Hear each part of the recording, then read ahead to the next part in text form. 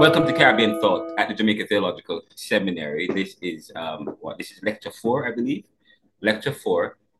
Um, and we're beginning the lecture with my amazing students at JTS, one of the oldest seminaries in Jamaica and the Caribbean, if not the oldest evangelical theological seminary. And we are moving towards university status, but there's a lot to fix.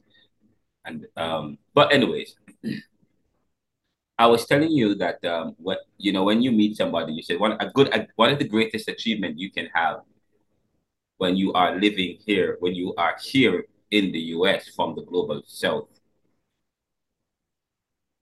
is you have a sense of achievement in a sense. Excuse me. Because first of all, to come here is not easy. To come to the US is not easy, especially if you don't have parents who are born here or you don't have a direct connection to. You have to find creative ways to come here. They make it very easy, especially from poorer countries, to come to the US. And especially, I was involved in a study at Schulman Ronkas and Bill Calvalas Inc. in 2009. I was conducting research as a research interviewer in 2009 for this company. And it was part of Pew Research, and they were studying the idea that by 2025, or between 2020 and 2025, the US, the majority will be part of the minority, and the minority will be part of the majority. But now in 2023, 2024, I saw a report where they are predicting that the majority will be, this is not going to happen until 20, it hasn't happened yet. The white Anglo-Saxon is still part of the majority of the US in terms of demographically. And they are now predicting that it's going to happen by 2043. But in 2009, they were predicting, and I was involved in a study that suggested by 2023, the demographics of the US is going to change so that the minority will be part of the majority, and the majority will be part of the minority. We're talking about the racial makeup of the population. The racial makeup of the population. But today, we're hearing that it's probably going to be not until 2043. And I have said that, so since 2009, so you have to put things into perspective. So if that is the case, since that is the case, I said there is always a backlash by the status quo that is built in within systems, within societies that mitigate against major changes, such as the racial change. That's a major change. Demographical change in the US, that's major, because when we were conducting the study, we were asking questions such as, I'm sorry about that. I had to say that. What point? Where was I? What point was I making? What was the point I was making, guys?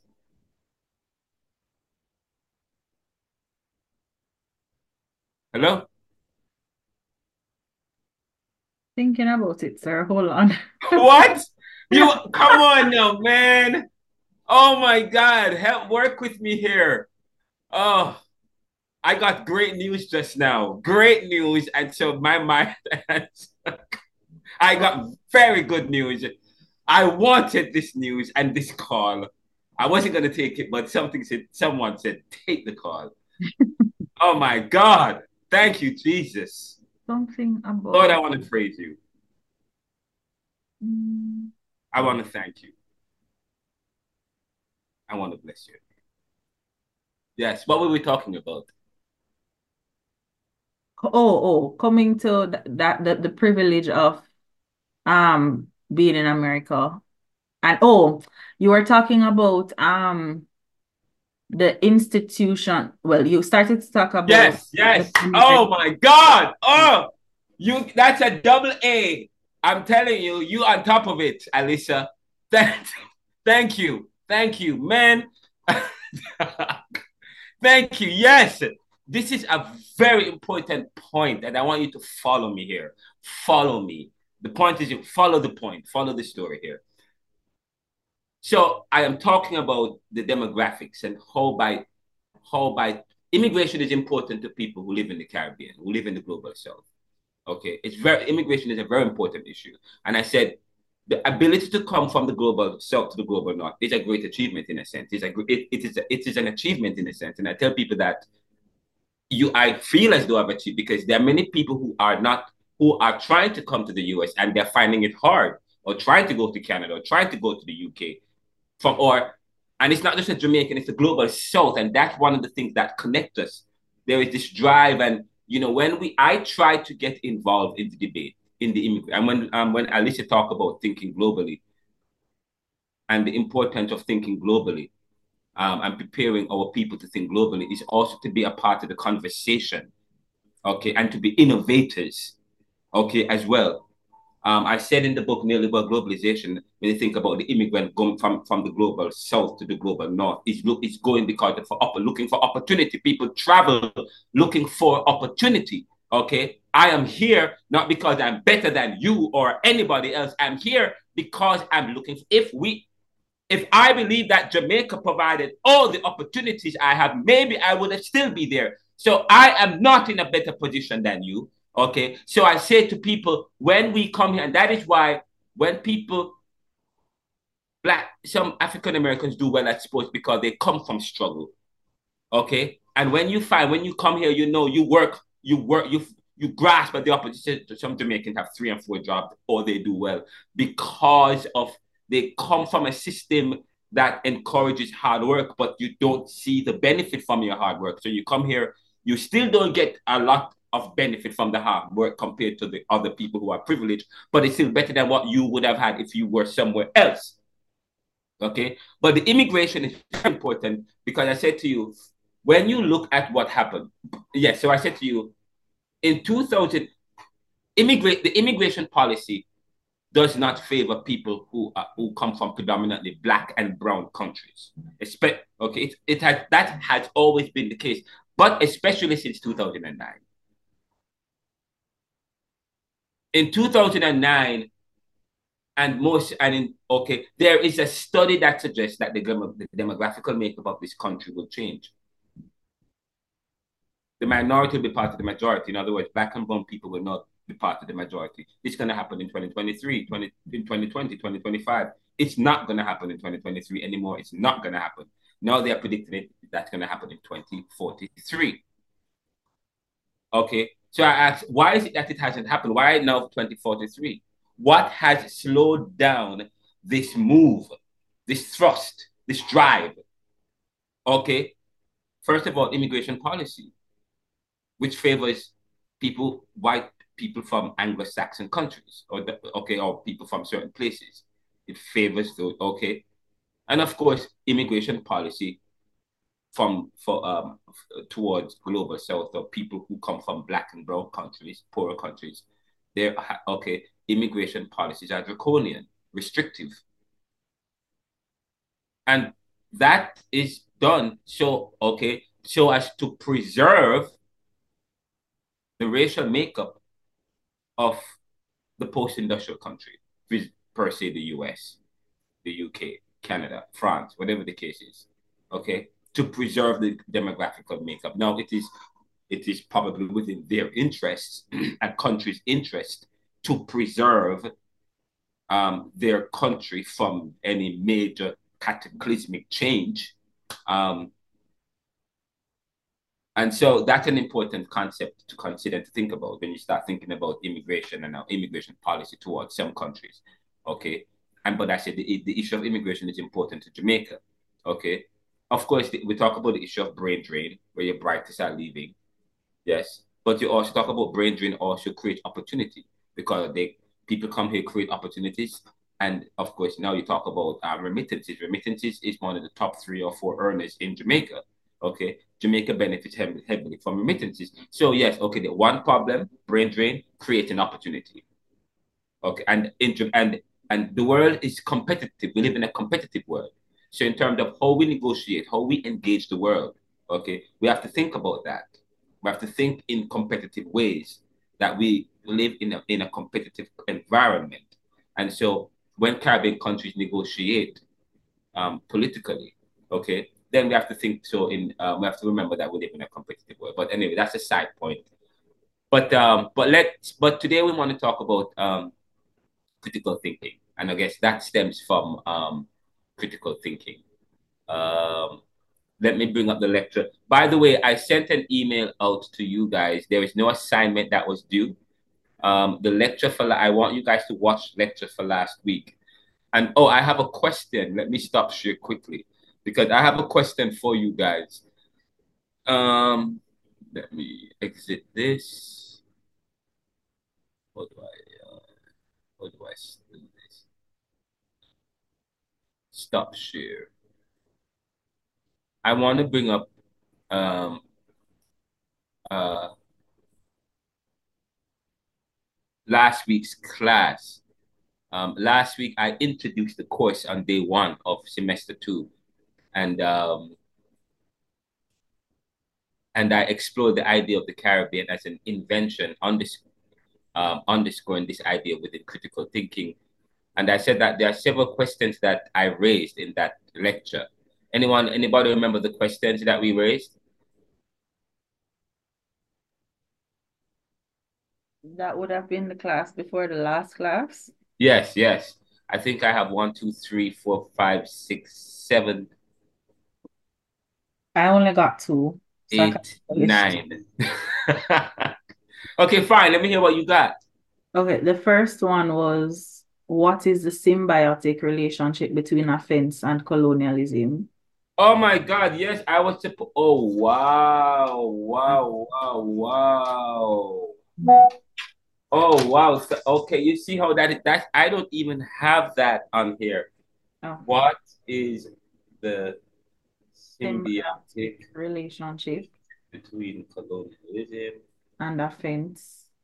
I did ask that question, but I did not give you the answer. We were supposed to do a follow-up.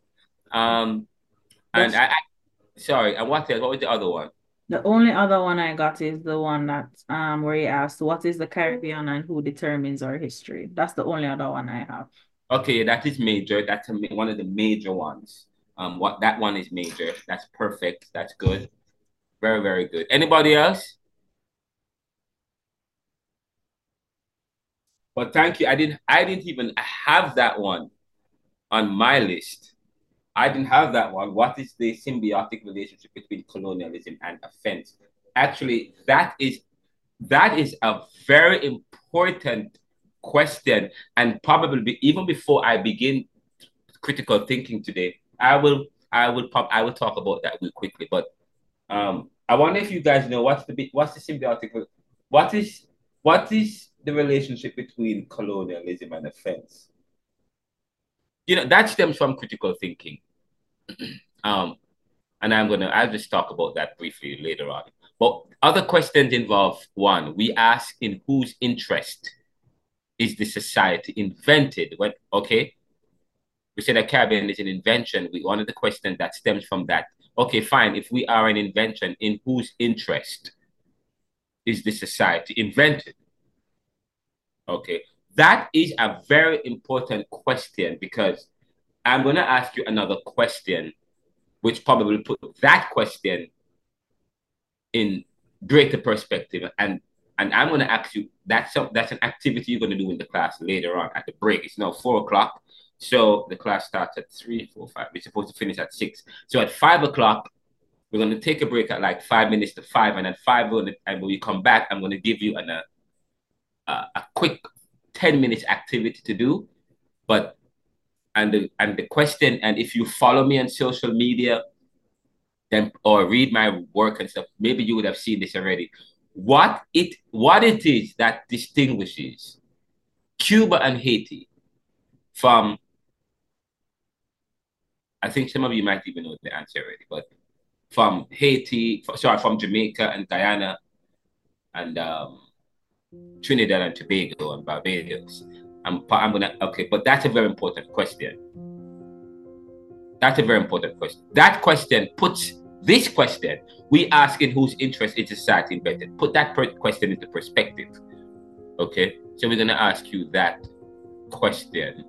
Another one we are going to ask is, where is it?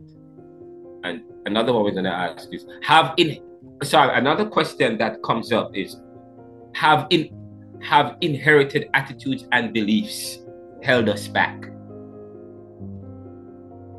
Have inherited attitudes and beliefs held us back? Very important question. Should we start answering now? Wait, you want to answer it now? I want to attempt.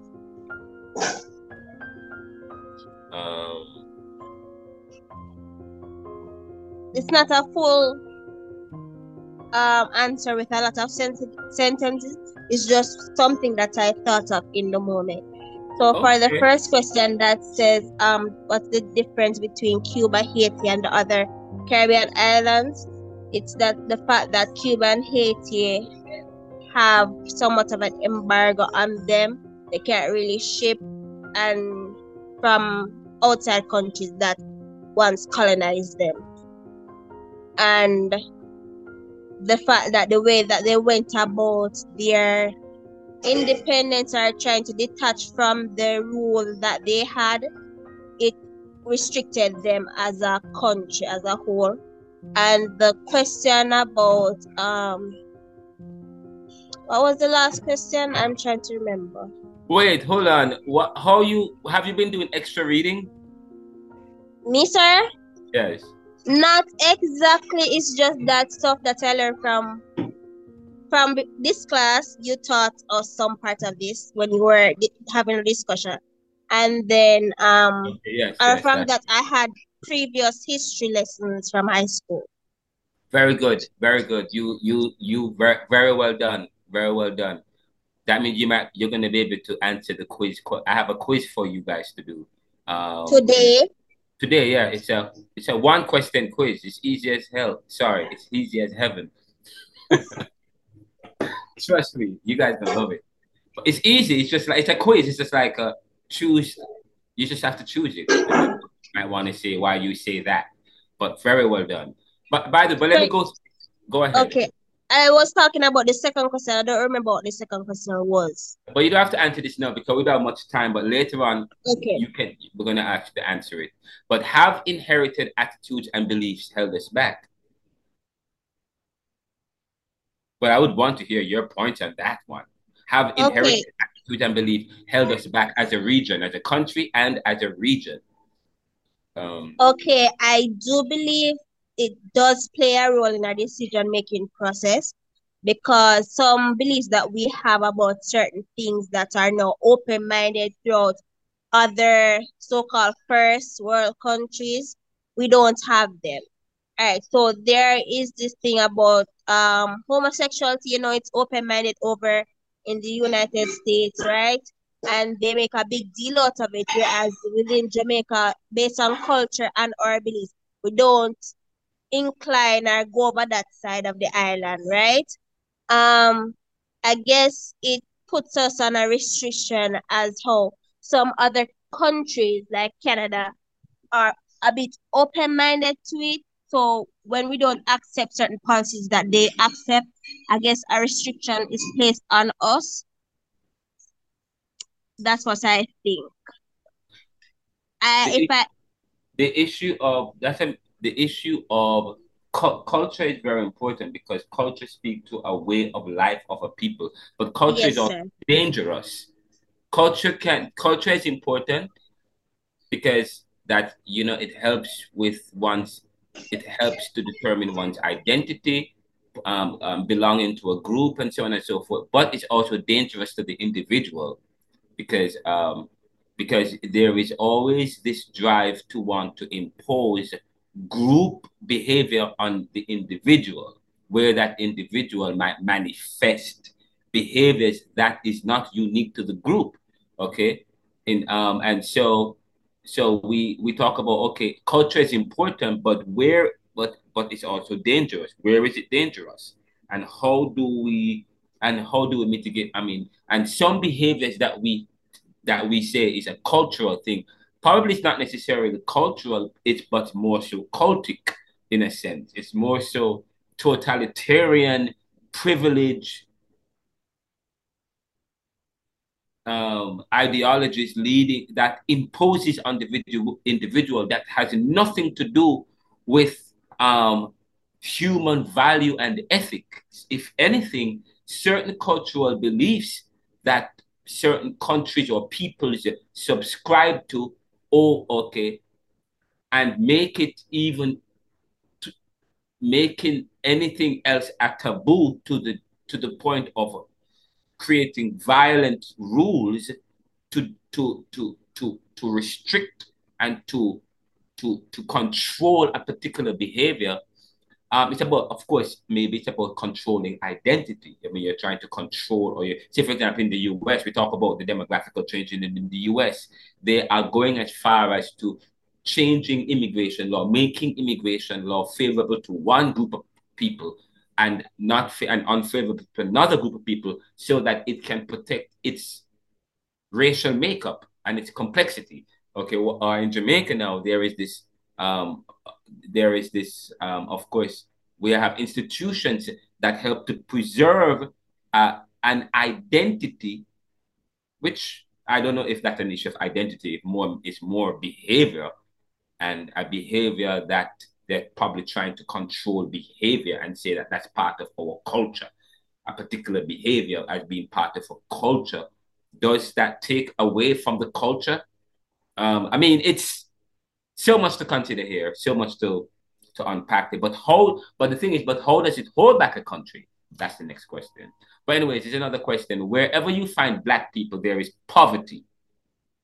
Wherever you find black people, there is poverty.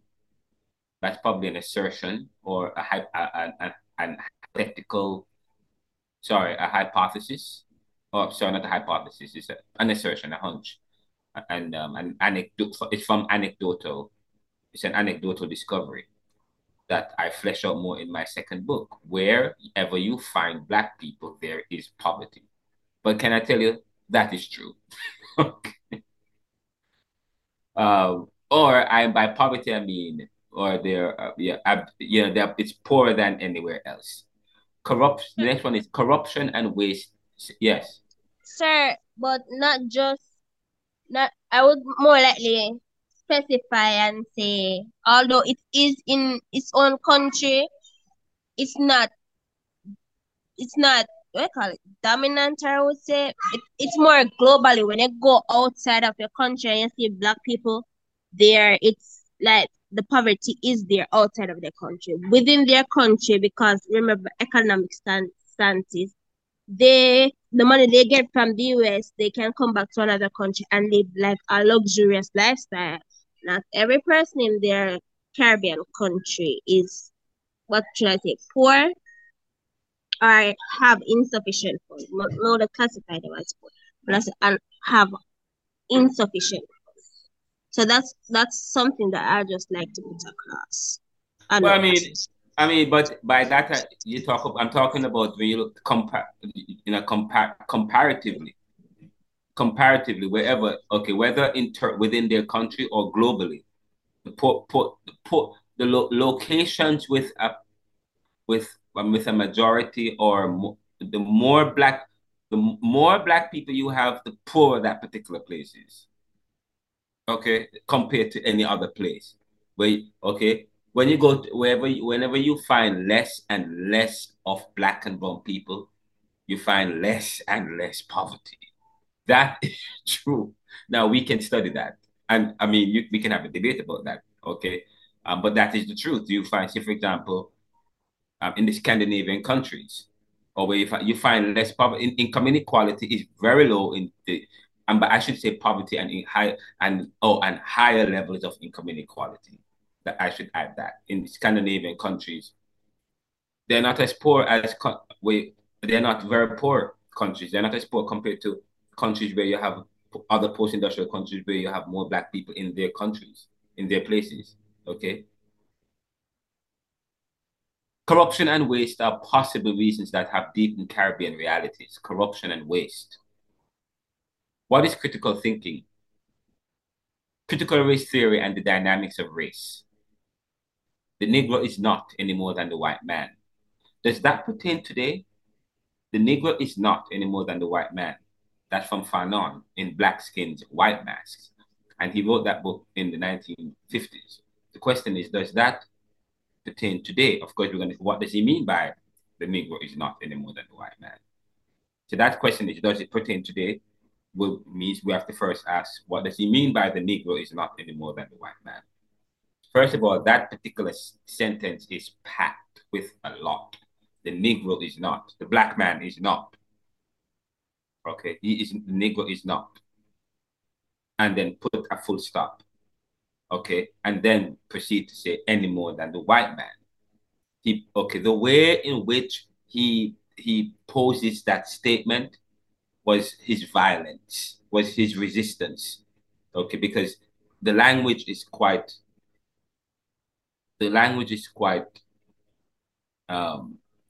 powerful, strong. It's mechanical. It's anachronistic, but he does it that way because, first of all, you don't have to. You usually when people are comparing things, they say the Negro is not any more than the white man. But he said the Negro is not, and put a full stop, and then say any more than the white man. He did. Okay, he does so deliberately. Okay, because he don't. Okay, so as not to compare the Negro with anything else than he's not. But he wanted to elevate the Negro, still comparing him, but within his own terms. Okay, the human is not a human within the idea and the milieu of anything else. Okay, he is, and the white man is.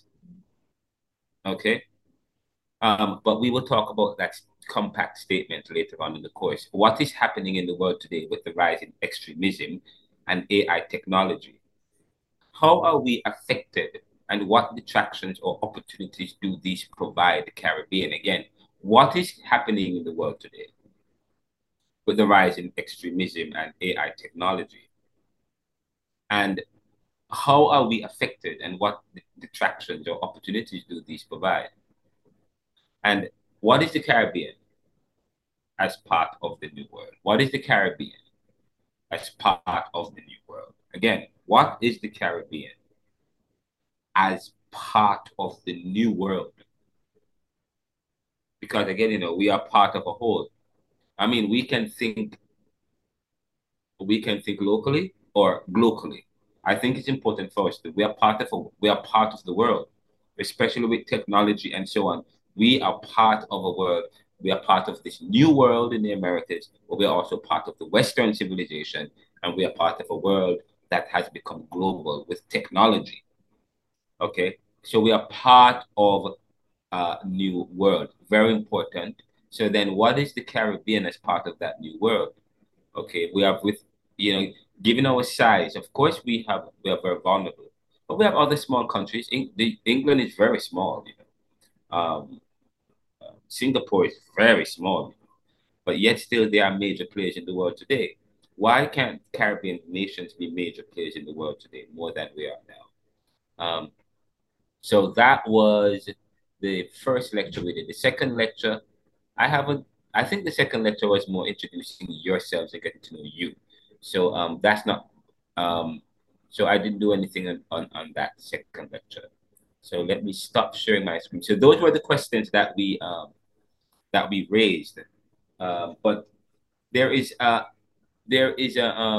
somebody asked that, Alisa reminded me about the symbiotic relationship between colonialism and offense.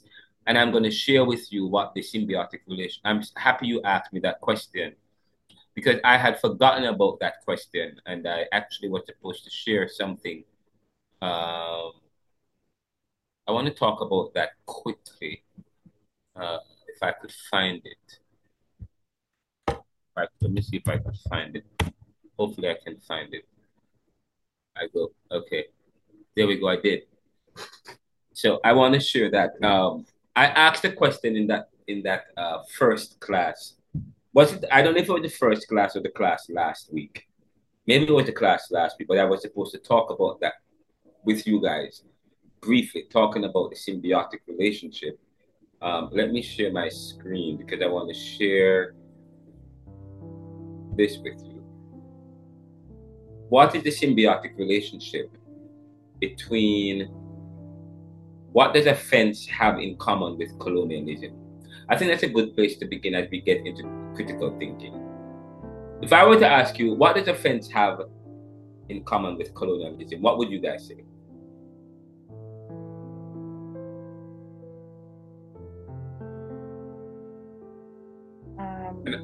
Yes. It could serve as a line of demarcation. Okay. All right. Anybody else?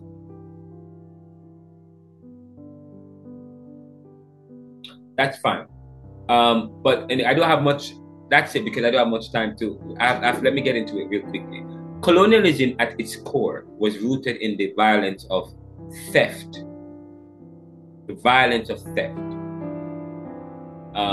Again, colonialism at its core was rooted in what? The violence of theft. A group seizing another's land. A group seizing another's land and then erecting border fencing to safeguard their ill-gotten property. You know, if you read Karl Marx, Das Kapital, the Karl Marx book, and he has several volumes, and Karl Marx is the father of Marxism or capitalism. When people use the word Karl Marx or capitalism or Marxism or socialism, some people get very nervous. But I've argued that because people do not understand the idea of socialism. Socialism is not totalitarianism. There's a difference between totalitarianism, okay, and socialism is not totalitarianism. Socialism is not fascism. It's not fascism. It's not totalitarianism. It's not dictatorial governance, okay? Socialism promotes equal distribution of resources in society, equity, and advances a political system that considers equal distribution and fairness.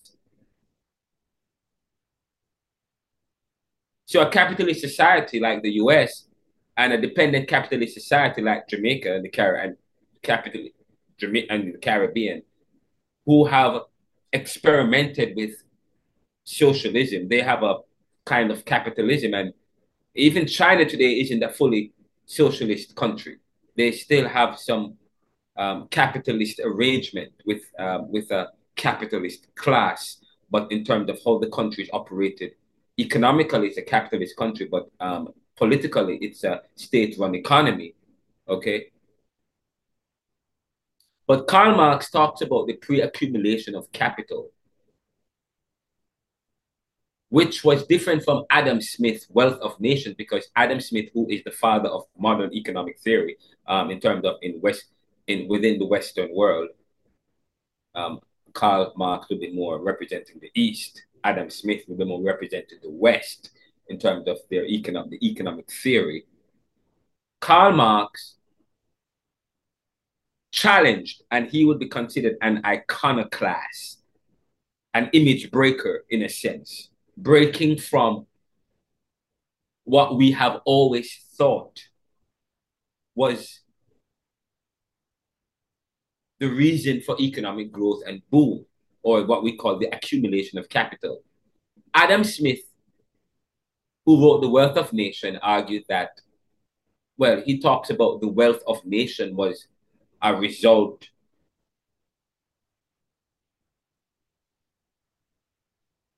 he talked about a result of capitalism and how the society was organized.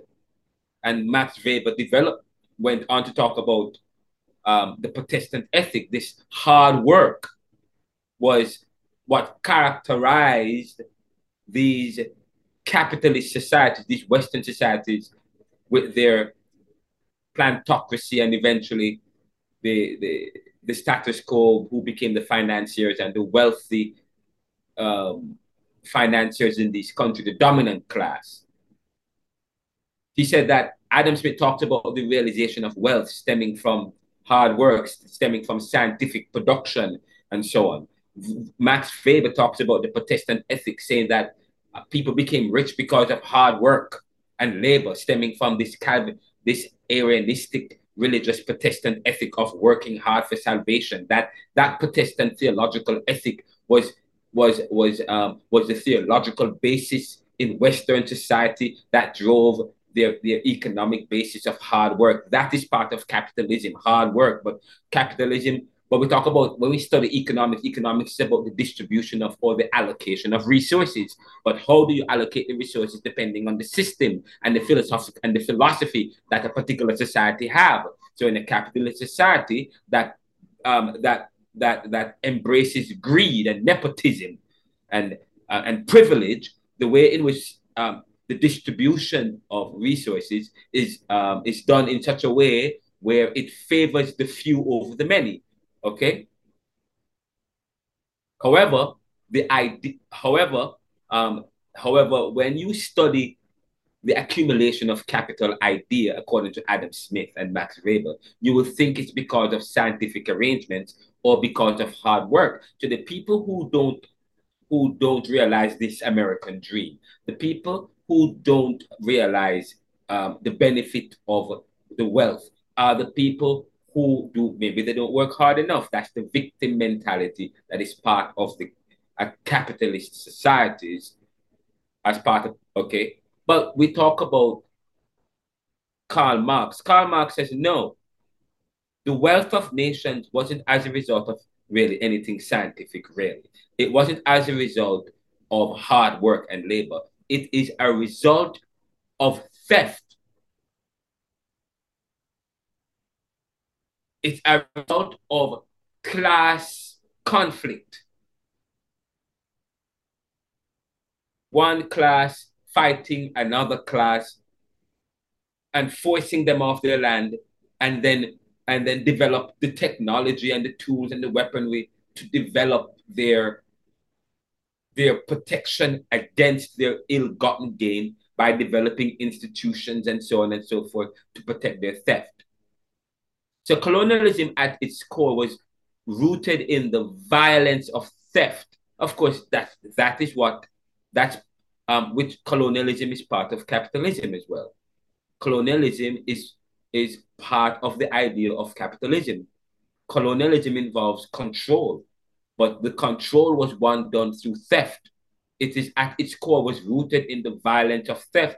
That is what Karl Marx is getting at when he talks about the accumulation of capital and the strategy behind the accumulation of capital, the accumulation of original capital, and how that has been passed down. That original theft, okay, has been passed on from generation to generation, so that the status quo that you have today, okay, comes from an original activity involving a colonial practice of theft, whereby institutions have been developed through various sophisticated ways, whether through religion or science or the legal framework or political framework, to protect their ill-gotten gains. Colonialism at its core was rooted, which started probably in the 1500s, 15 to 1600s.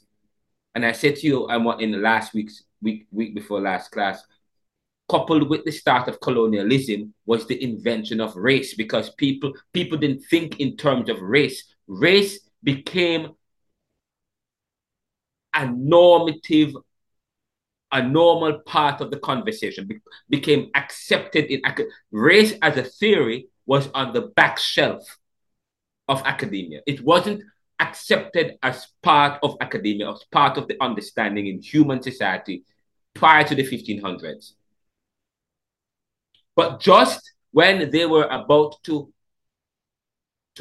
enslave a whole nation, Africa, and use them as part of the slave trade to beef up their countries and their colonies through the slave trade and the sugar plantation and the transatlantic, so on and so forth, they found they had to and by the way, fine. When I talk about they, we're talking about um, the merchants. We're talking about the plantocracy. We're talking about the dominant class at the time, the the monarchy, okay, and the nobles and those who controlled the world at the time in the 1500s and the 1600s. We're talking. That's what we're talking about. So they had, and remember that the church was played a very significant role in society. And so they had to justify to the church, they had to justify to their civil society why they had to enslave a whole set of people as they embark on this kind of colonialism. Okay, this violent takeover of a whole people, okay, uprooting a whole set of people, bringing them to a whole new world. They had to justify that, and the justification they used was to realize that there was a theory that someone has written that was just a theory that they baptized as scientific. Okay, they baptized as scientific the idea of race, develop racial classification, and then put at the bottom of that classification black people from Africa, who they then say were devils and demons with no religion, with no culture, with no tongue. Okay, were devils and demons with no religion, with no sophistication. They weren't people, they were demons, they were relatives of Satan. And they were of a different race. And so now they could justify why they could enslave a whole set of people and treat them as property. That is the strategy that has gone on to that has gone into the invention of the Caribbean and what we have today. But colonialism at its core was rooted in the violence of theft, a group seizing another's land and then erecting border fencing to safeguard their ill-gotten property. Let that sink in. The concept of fences, as we understand them today, emerged just as colonization was commencing. Again, let me say that the concept of fencing or of fences, as we understand them today, cornering off a place for yourself and keeping out the outsiders, as we understand them today, emerged just as colonization was commencing. Intertwining the two in a complex historical narrative. The term fence in Middle English initially meant defense, with its evolved meaning of surrounding with a fence dating back to or around the 1500s. This period, and notice the 1500s, and remember, this period coincide with what? The onset of modern colonialism, marked by European discoveries of sea routes around Africa's south coast in 1488 and America in 1492. So I'm talking about the symbiotic relationship or what they have in common. This is important. Again, let me say this again. The term fence in Middle English initially meant defense, with its evolved meaning of surrounding with a fence dating back to or around 1500s. This period coincided with the onset of modern colonialism, marked by European discoveries of or of sea routes around Africa's south coast in the 1488. They discovered the European discoveries of the sea routes around Africa's south coast in 1488, and then in America by 1492. Consider the Americas. And when I talk about the Americas, I'm talking about inclusive of the Caribbean. Okay, its islands and the mainland, once inhabited by ancient Indians and Amerindians, and I use the word ancient Indians because now there is this confusion about native Indians, indigenous Indians, and ancient Indians. Okay, so African, it says just, so, okay, fine. So we say ancient Indians when we talk about the original. Okay, so consider the Americans, sorry, the Americas, once inhabited by ancient Indians and Amerindians. And I say to you, the Caribbean, as part of the Americas, just so you know, the Caribbean is part of the Americas. Before the Europeans came, and of course, you had the Taino people, you have the Incas, you have the Aztecs, and they had a sophisticated system. Just so you know, they had a sophisticated system, but they were said to be kind of nomadic, and I said they traveled and traversed all over the Americas, depending on the changing tides, depending on the seasons, depending. The Americas had people that were always traveling. The peoples of the Americas never had nations the way the Europeans had nations. Just as your Palestinian in Palestine, they considered themselves a people, not necessarily a nation with laws, following this deist kind of an understanding of life. Okay, this embracing being one with nature, and they just okay, and just so they as soon as so people were able to move from that was part of that's one of the things that was characteristic of the Caribbean and the Americas. Okay, with the peoples here, they traveled all over. The people traveled all over in their various groups. They traveled and they would pass and they would pass. They would travel in groups. So they were very groupish. They had fencing, but the fencing was in their groups. They stuck together and they would travel all over the Americas depending on the changing season. Of course, the lower part of the equator, it was always tropical, but sometimes if the tropics weren't what if the tropics wasn't providing the kind of means for that would benefit their survival, then they would travel to Central America, or maybe they would go down to South America, or they go up to North America. Maybe it would take them days or months. They would travel along the coast of So there was always this travel that happened. That had always happened in the Caribbean.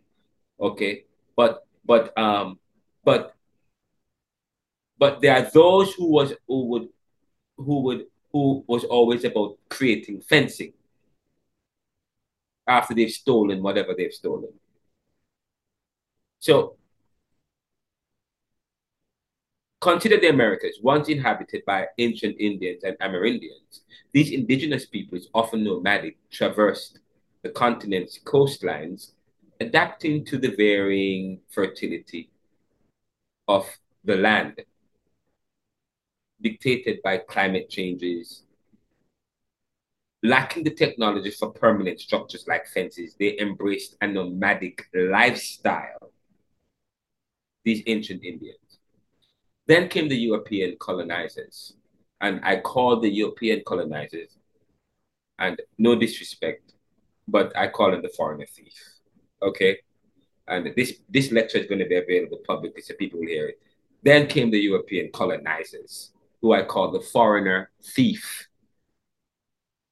That's what Karl Marx talks about in his writing, in terms of how people who have wealth today came to have wealth through theft.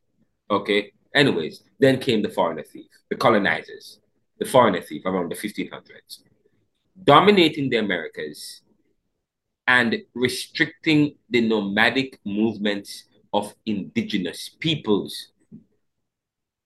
The Europeans, having claimed the land, began erecting fences, physical and metaphorical, to demarcate and protect their acquisitions.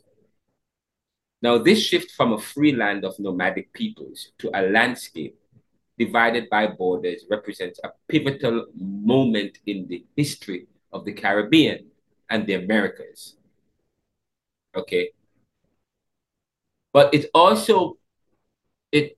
also the advent of a pivotal moment in Africa because it was also what had helped to underdevelop Africa, because that's what led to the underdevelopment of Africa, because the brightest and their best people were stolen and shipped over to the New World. Okay.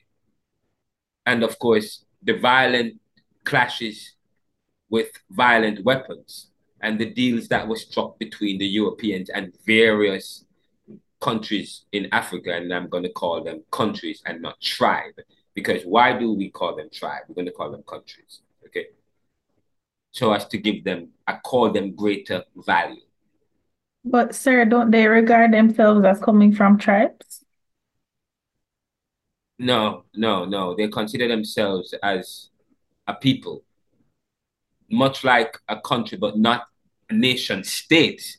But when we say tribe, we are using a Western understanding of language and linguistic to downplay the sophistication of their arrangement. Oh, Okay.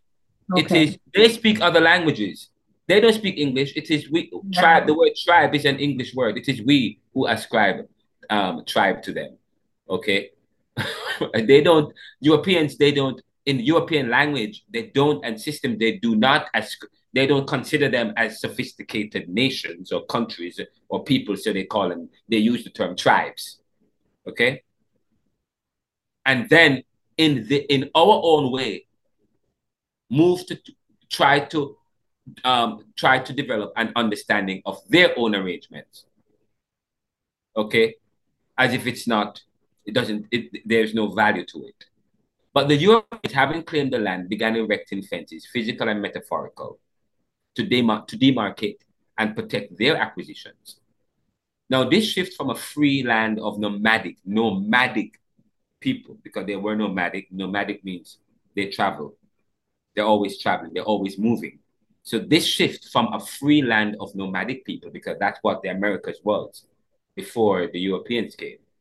Okay, so the shift from a free land of nomadic people, except for probably the Aztecs and to a smaller degree the Incas, but the Taino people was more nomadic.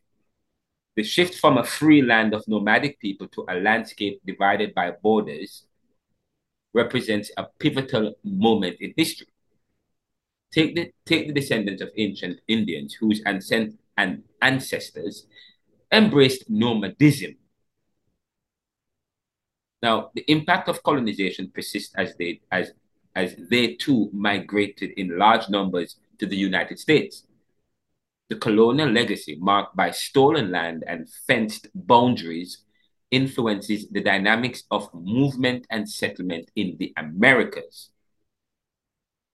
In closing, exploring the historical convergence of fences and colonialism unveils a compelling narrative of theft, dominance, and the enduring repercussions of indigenous communities. Understanding these parallels enriches our perspectives on the intricate interplay between cultural practices, land ownership, and the lasting effects of colonial legacies. So, of course, this stems from the question uh, um, of what does offense have in common with colonialism. Of course, you can share your thoughts, by the way, on this particular thought-provoking question. What does offense have in common with colonialism? Okay, and that's where we stop with that question. So that was one of the questions we talked about last week. Any thought on this before we begin? Before I transition into my next lecture for today, looking at the idea of critical thinking. What is critical thinking? And the importance of critical thinking to this study. And by the way, I want you guys to consider the question. I want you guys to consider this brain. We're going to do a brain teaser. You guys going to do this brain teaser. What do Haiti and Cuba not have in common with the Dominican Republic, Jamaica, Trinidad, and Barbados? One, poorest in the world. 2, Black and brown peoples. 3, granted freedoms. 4, taken freedoms. 5, embargoes and shaky diplomacy and international relations. 6, debt depend. Actually, let me share my screen. So we're going to do this when we come back for the class in a second. Is this it? I believe so. We're going to do this, a brain teaser, as part of the understanding of the paradox of sovereignty, Cuba and Haiti's struggle for freedom, and the challenge of development. Brain teaser quiz: what do Haiti and Cuba not have in common with DR, Jamaica, Trinidad, and Barbados? 1. Those are the options, and then the answer options are, you can choose from one of those: 2, 5, 6, and 7, 1, 4, 5, 1 and 3, 3 and 4, 1, 4, and 1, 4, and ooh.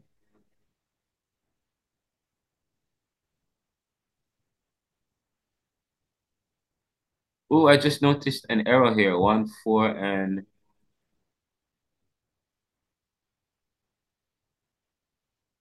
oh, wow. Okay, fine, but that's what we're going to do later on. All right. Yes, Alan, go ahead. So you say we're going to be heading into a lecture about critical thinking, correct? Yeah, right now. I was just wondering, what's the difference between the course that we did previously, which is critical thinking, and what you're going to be lecturing now? So we did a whole course on critical thinking. Because I'm going to talk about critical thinking as a, say for example, you do Caribbean theology, but in this course, there's a topic on Caribbean theology. Okay, so we touch on Caribbean theology. So so this course is Caribbean thought. So we're going to talk about the study of critical thinking to Caribbean thought. What relevance is critical thinking to Caribbean thought? Gotcha, sir. Makes sense. So, yeah, man. So we're gonna do that now. In fact, since you mentioned that, let's delve into it right now.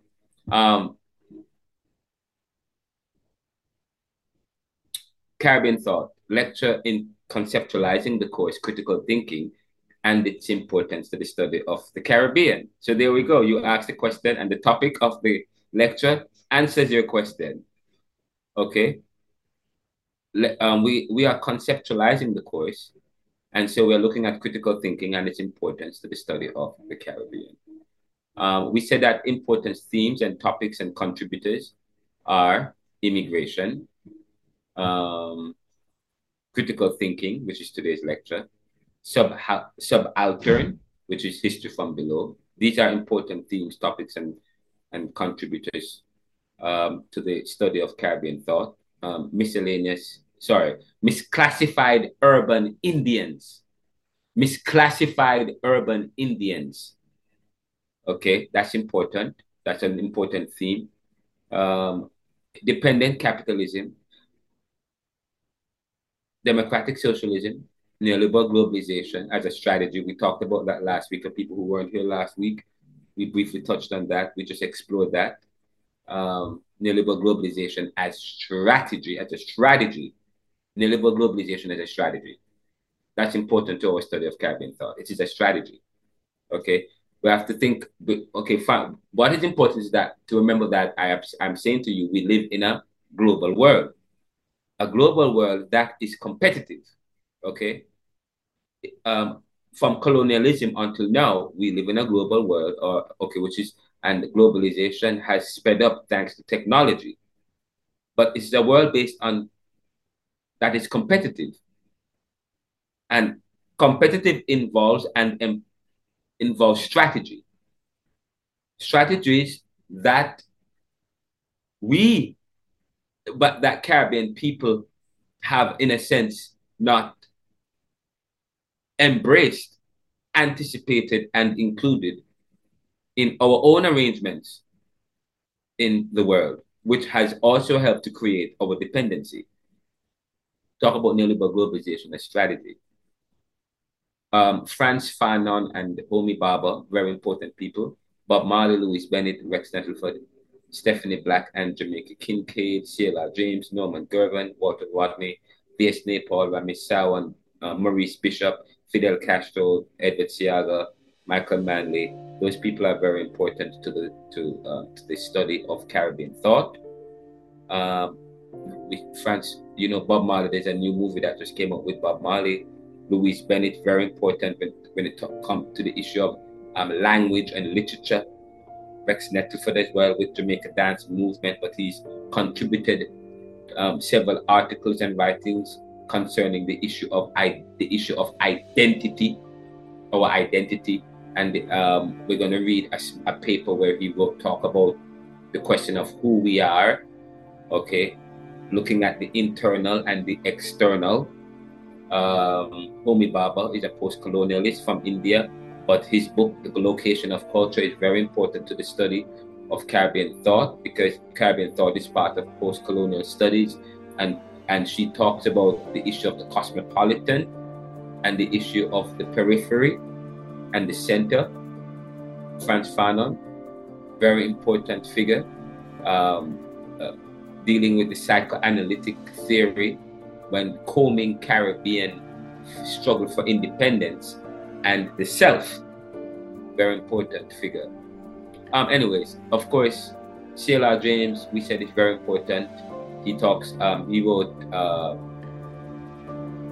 the Jacobins, a very good book about Haiti and their struggle for independence and the Haitian Revolution.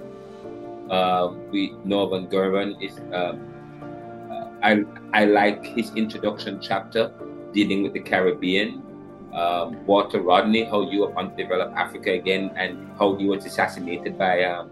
I have a lecture prepared for you as it relates to Walter Rodney, but he is from the Guyana's experience. But he talked about how Europe was underdeveloped, or Europe underdeveloped Africa, and he talks about this. And there is an article that I did about him. We'll delve into Walter Rodney. Wait, sorry, sir. I don't want to cut you, but could one of the things you talk about be why he was excommunicated from Jamaica or regarded as persona non grata? Oh yes, that's part of the lecture. We will talk about that. Yes, of course, we know why. Okay, we know why. We're talking about, we're fighting against the East and the West, socialism and capitalism. Okay, the Jamaican government. Oh, I catch it now. The Jamaican government was that we were also there was major confrontation between socialism and capitalism and going on the whole Caribbean. Okay, Guyana was also struggling for independence, and you have the Eastern countries trying to trying to be dominant, and of course the U.S. and Western penetration, or the capitalists, or the CIA, or the Washington Consensus. They are trying to they want to promote American ideals. Okay, so of course there were people, the local, just so the same thing that happened with Maurice Bishop. Maurice Bishop was assassinated by his own people, his people who were supported by the Western regime, okay, a political regime that promoted a kind of democracy that they were trying to impose on these Caribbean countries, who they want to adopt a kind of political system that mirrors the mother country, Western Europe. Sorry, the US, UK, the US or UK. They want, okay, and I talk about that, and I'm going to talk. I talk about that at length later on in my second book. I talk about that. The question I'm going to ask you deals on that. But we will talk about Walter Rodney as well in this class. And if you want to jump ahead, you can go to my YouTube channel and look at the lecture that I talked about Walter Rodney and how he was assassinated. I've written an article about it as well. It's going to be in my second book as well. So it's already there, but you can wait until I talk about him, or you can read ahead and see what I've said about him, or go to the Jacobin magazine and see what they've said. But yes, there's a lot of articles about Walter Rodney. But the assassination of Walter Rodney, the assassination of Epepayo in Togo in 1980, the assassination of Maurice Bishop in Grenada, okay, the attempt to the upheaval in Jamaica between JLP and PNP, and what was going on in Cuba as well. All of that was part of the fight between the East and the West, socialism and democracy, and the fact that the CIA and America and post-industrial countries was trying to impose their brand of policy. It was, that's why Bob Marley was at the forefront when you have PNP and JP shaking hands. And I said, we were part of that struggle too. But in a sense, always feel differently. Walter Rodney was assassinated. There was some assassination in Jamaica too, but we'll talk about that later on. Okay. What? There was a lot of I can tell you stories because my father and some of my family members, they were part of the whole political mix-up in Jamaica. Okay.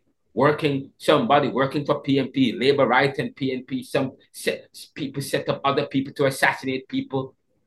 All of that happened in the Caribbean. Wait. Sorry, hold on. Okay. In Jamaica, as people set up, I'm telling you, but we will talk about that because I'm recording it. I'm probably gonna have to remove that recording. Okay.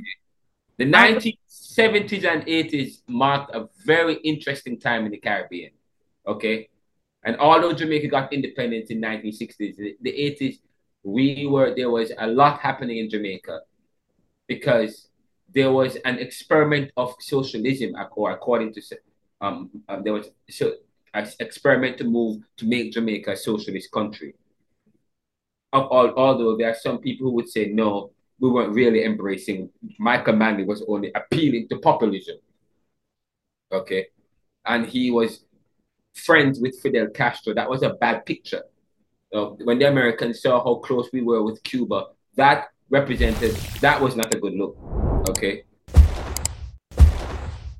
Jamaica wasn't supposed to become a socialist country. These countries in the Caribbean, we weren't supposed to adopt a socialist. We were supposed to adopt a kind of system that mirrored the dominant country, the post-industrial country, the Western countries, civilization or political system, the American system, the British system. But anyways, Walter Rodney, V.S. Naipaul, Ramesh Sawan, Maurice Bishop, Fidel Castro, so on. Of course, some of the topics that come up that will come up again and again is inequality, poverty, penetration. Penetration. That's a sexual word. I talked about that last week a little bit. Theology, technology, and opportunity. See Caribbean Thought Lecture 2. And there is a link to Caribbean Thought Lecture 2. And you can bring it up. I won't bring it up here, but there's a link. I sent this document out to you. So if you read it and then click on the link, it will take you to a lecture or a presentation that speaks to the issue of penetration. But I don't have time for that. We're running out of time. But what is critical thinking? Critical thinking involves challenging previously accepted truths and beliefs. It is a process essential in Africology and Pan-African studies that encompasses subaltern. The word, you're going to get this word in the exam. That encompasses subaltern, nationalist, and post-colonialist thinking. Alan, I don't know if they talked about this when you did critical thinking, but you see how I am talking about critical thinking, but this is Caribbean thought, and based on the goals of the course, and based on what we're dealing with in the course, and based on where I'm going with the course, and my presuppositions and my suspicions and my socialist bent, and the fact that I'm a post-colonialist, post-independent person, okay? Then you can understand how I approached critical thinking. I'm not approaching it as an entire discipline, but as a subject matter important to the course, to the discipline of Caribbean thought. So I begin by saying that it involves challenging previously accepted truths and beliefs. That's what we're doing in this course. We're going to challenge previously accepted truths and beliefs. Critical thinking involves just that. It is a process that is essential in Africology and Pan-African studies that encompasses subaltern, nationalist, and post-colonialist thinking. It is thinking about thinking and rethinking what was previously thought. It promotes thinking around the periphery. Let me say that again. It promotes thinking around a particular realm, a particular domain, not necessarily cognitive domain I'm talking about here when I talk about domain. I said that it promotes thinking around the periphery, lifting up an important trope, an important comparative analysis when thinking about this study here. Homi Baba wrote the book, The Location of Culture, and to talk about the periphery and the center. It promotes thinking around the periphery, okay, as against the center, because center, we're talking about central thinking, mainline thinking. It moves away from the mainline. Talk about the mainline churches. What's the mainline churches as against the non-mainline churches? So that we talk about the non, to give an understanding of the periphery versus the center. Mainline would be the center. The non-mainline churches would be the periphery. Okay, all right. Or traditional thinking, or the modus operandi would be the traditionalist way or the conservative way of doing things, or what's rubric or the rule as against the periphery. Okay. The traditional, the non-traditional would be the periphery. Or you talk about the way in which people view movies today. The main character would be a strong male white character. Okay. But today we're seeing movie with some women, strong black female characters. So now there is a move. We're moving away from the center to the periphery. Okay, because now we're seeing as central. We're seeing roles that were central to the men. We're seeing women in those roles now. We're moving from the center to the periphery. Talk about woke ideology. It's woke. Everything is just woke ideology. Okay, moving from the center to the periphery. So critical thinking is it promotes thinking around the periphery. Talk about V.S. Naipaul and the character. Homi Baba talks about the characters that V.S. Naipaul used in his book when he wrote. He wrote, okay, the central characters, the hero in his book, were the people who you don't usually see as main characters in stories of the day.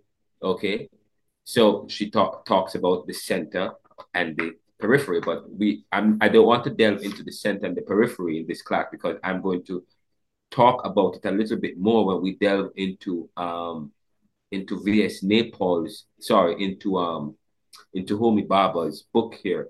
But I'm going to read a particular section again. He said, according to Homi Baba in The Location of Culture said in his book,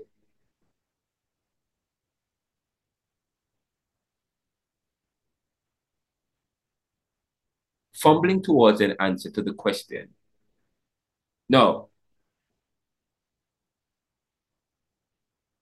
He asked the question, what is missing from the traditionalist world? What is missing? What is it that was missing from the traditionalist world? What was missing from the traditionalist world of English literary study?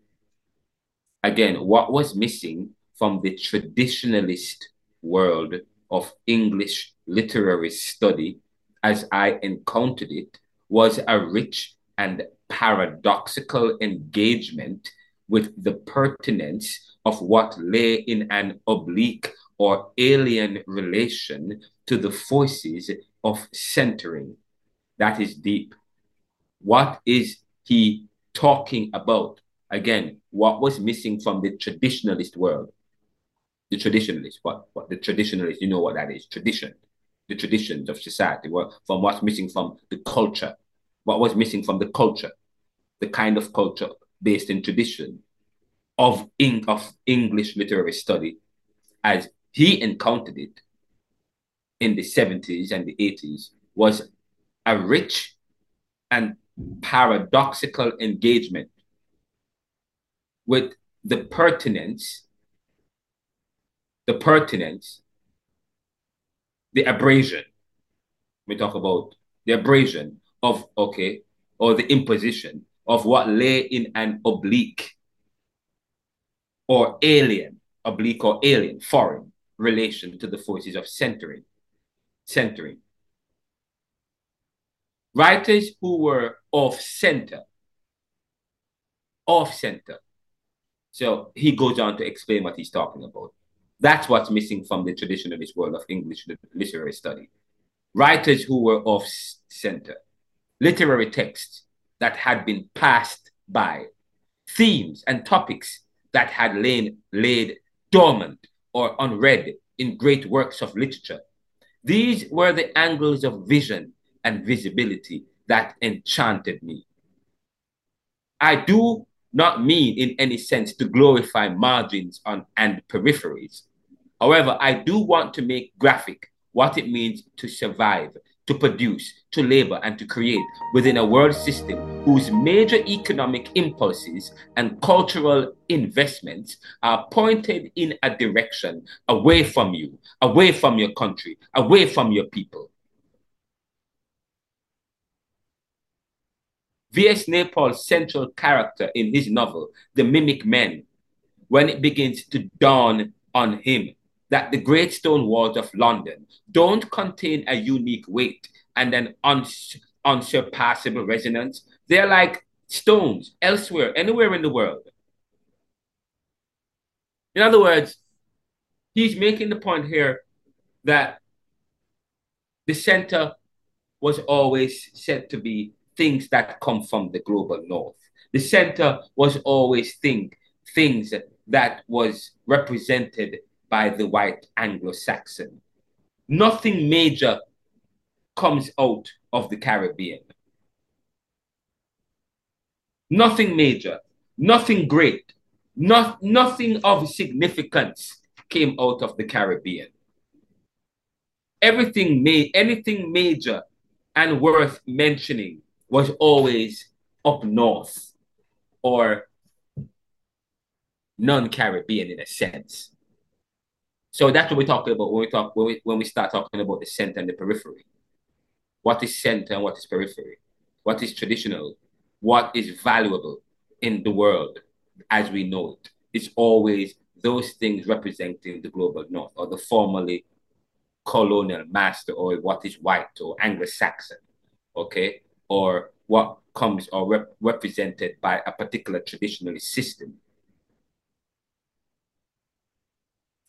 Critical thinking is opposed to that, in a sense. It promotes thinking not around that. It promotes thinking around the periphery, as against the center. It will be suspicious. Of course, it's going to be suspicious of traditions and thinking in a certain way that helps to order one's milieu. It transcends pragmatism and it considers Eurocentric and Afrocentric understanding of truths to digress from ethnocentrism. Okay, I'm going to say this again. It promotes thinking around the periphery as against the center. It transcends. To transcend is to go beyond. It transcends pragmatism, pragmatic truth. And it considers, because we talk about different theories of truth, coherence theory of truth, pragmatic theory of truth, correspondence theory of truth, and the pragmatist is the American. What kind of truth do we have in the Caribbean? Is it correspondence or coherence? Anyways, but it considers the US, but critical thinking would consider Eurocentric and Afrocentric understanding of truths as a way to digress from ethnocentrism, where you make a value judgment based on your own ideas and your own values and understanding. You make a value judgment.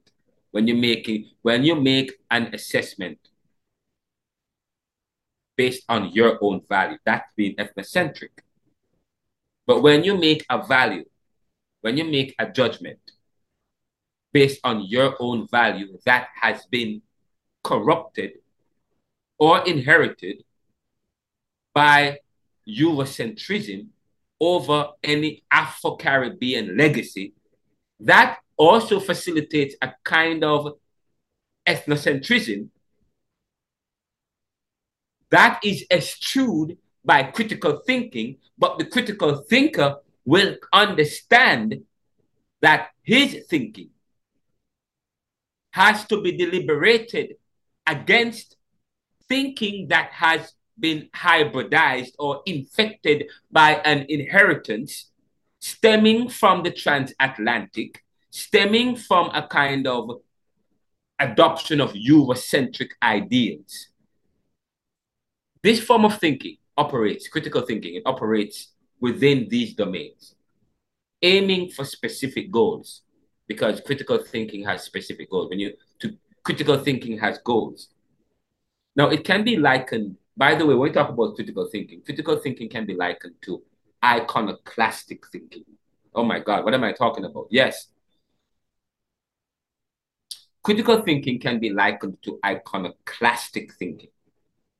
Iconoclastic thinking, as seen when Plato shifted from the Greek notion of the warrior king to the philosopher king. Plato shifted from the Greek notion or the idea of the warrior king that was always the idea in the Greek world. Okay? The Greek world. From Homer all the way up. The dominant character, their pride came from the philosopher king. Okay, sorry. From the warrior king, Achilles. Yes? The warrior king.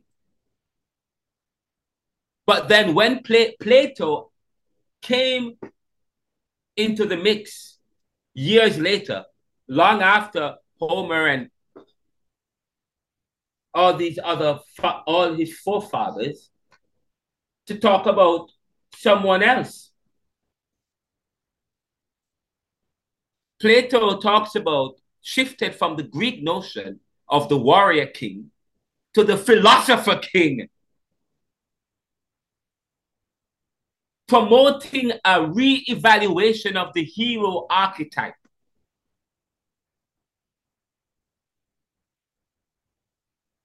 Again, Plato, I said, this form of to think critically within these domains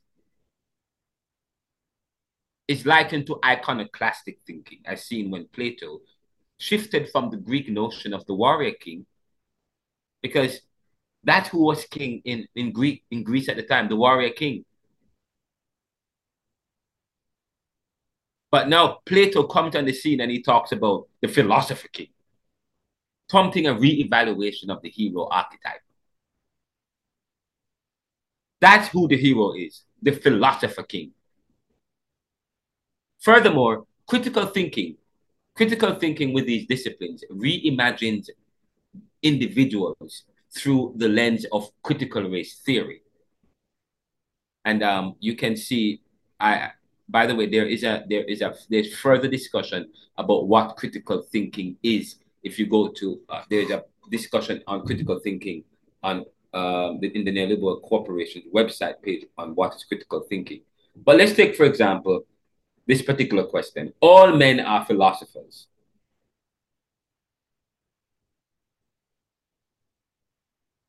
Later on, Gramsci comes on the scene and say, no, all men are philosophers. Plato talks about the philosopher king. All men aren't philosopher king.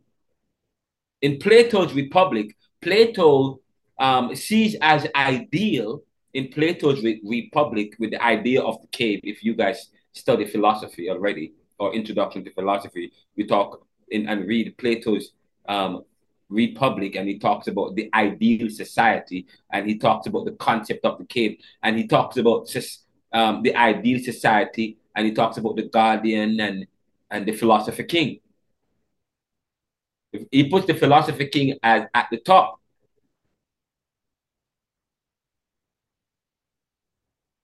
But then Gramsci comes about and said, no, there is no philosopher king. All men are philosophers. He eschews intellectualism outside of any class. He believes that intellectualism is an institution that preserves the status quo. Michel Foucault, the postmodernist, also eschews institution, seeing it as the same thing. Facilitating the maintenance of simpletons. I said last week, life is what you make it, or what you allow others to make of it for you, thereby creating privileges for themselves.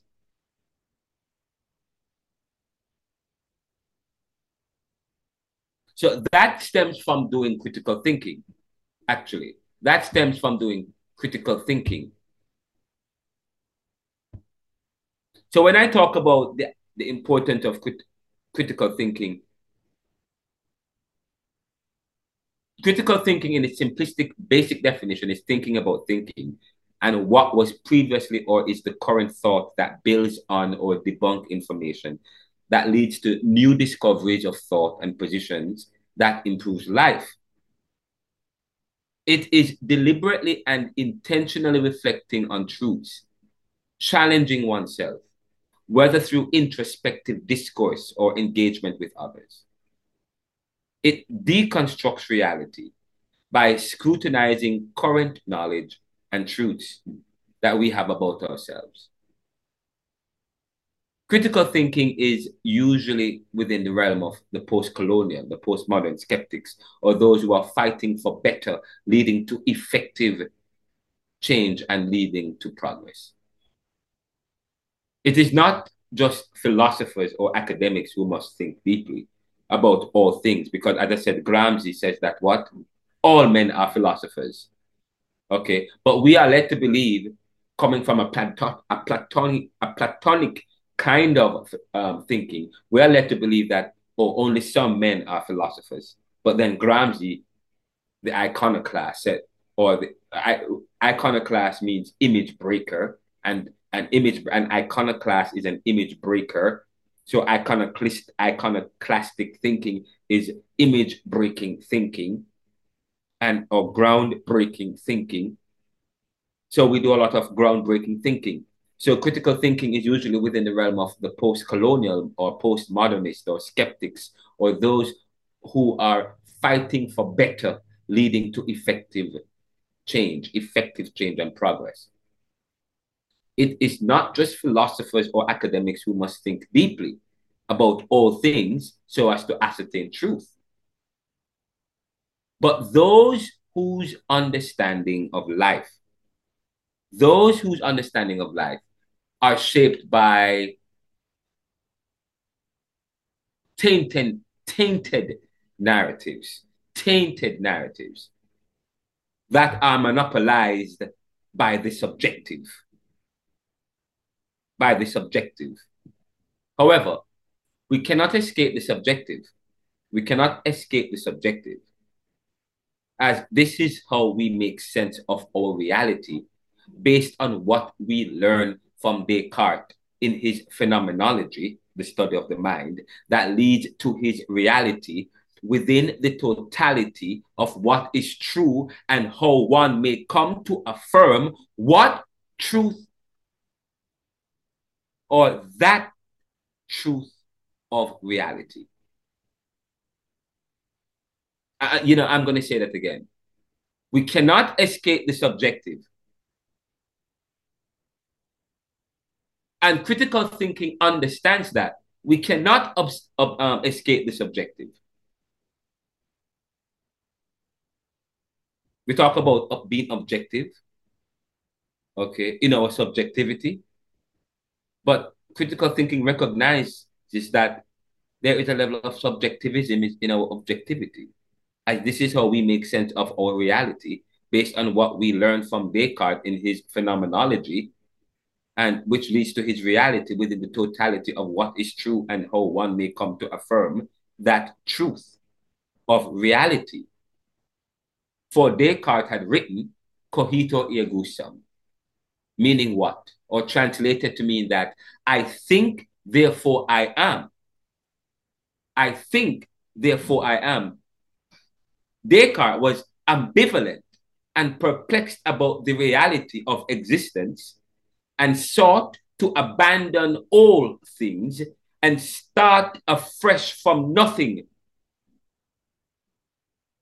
He could not make sense of his existence or the reality of it outside of anything else in trying to be objective, but discovered the difficulty of doing so, as he cannot deny that something is thinking from the start to do what he is setting out to do. So, say, for example, Descartes was trying to come to the reality of truth. What can you really know anything objectively?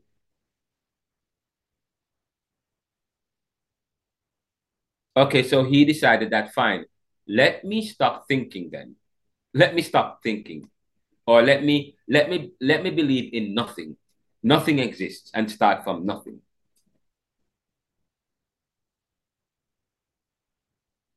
But he discovered the difficulty of doing so, as he cannot deny that something is thinking from the start.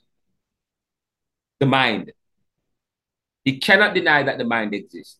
That even to pretend as if nothing exists and to start from nothing, something is thinking to start from nothing. So he concluded that the thing that is thinking is the mind. And therefore, one cannot deny its very existence.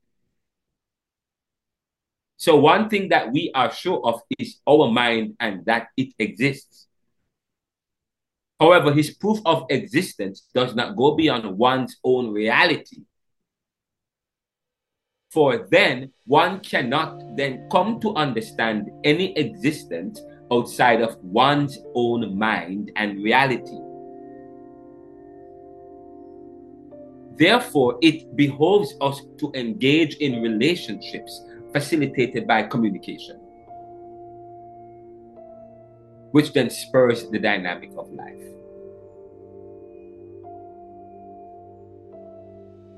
In other words, since we can't know anything outside of our own mind, really, in order to understand what another person's reality, we have to have a conversation with that person. Because what I see is not necessarily what another person is comprehending from his vision and his sight. My reality is my reality. Your reality is your reality. That is the point we're here making when we underscore critical thinking and raising Descartes. The fact that you are convinced of one reality and it is your reality. But what has happened is that we have made that reality universal, where what a particular person or group of persons' reality has been imposed on as the ideal reality.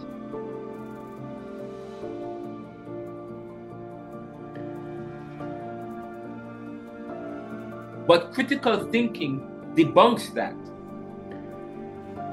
Critical thinkers like Michel Foucault and Immanuel Kant aren't born. For critical thinking is a skill and vocation that is developed over time.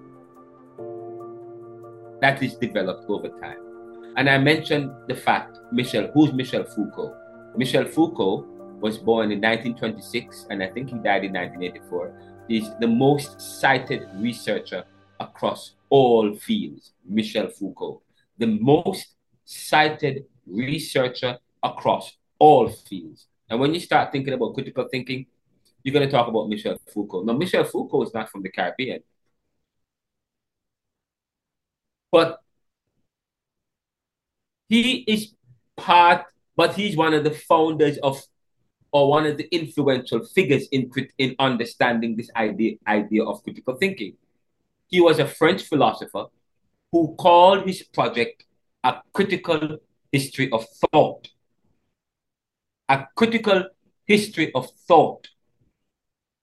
And since 1998, Foucault's Info has been providing free access to a large selection of Foucault's texts, including the Discourse of Truth.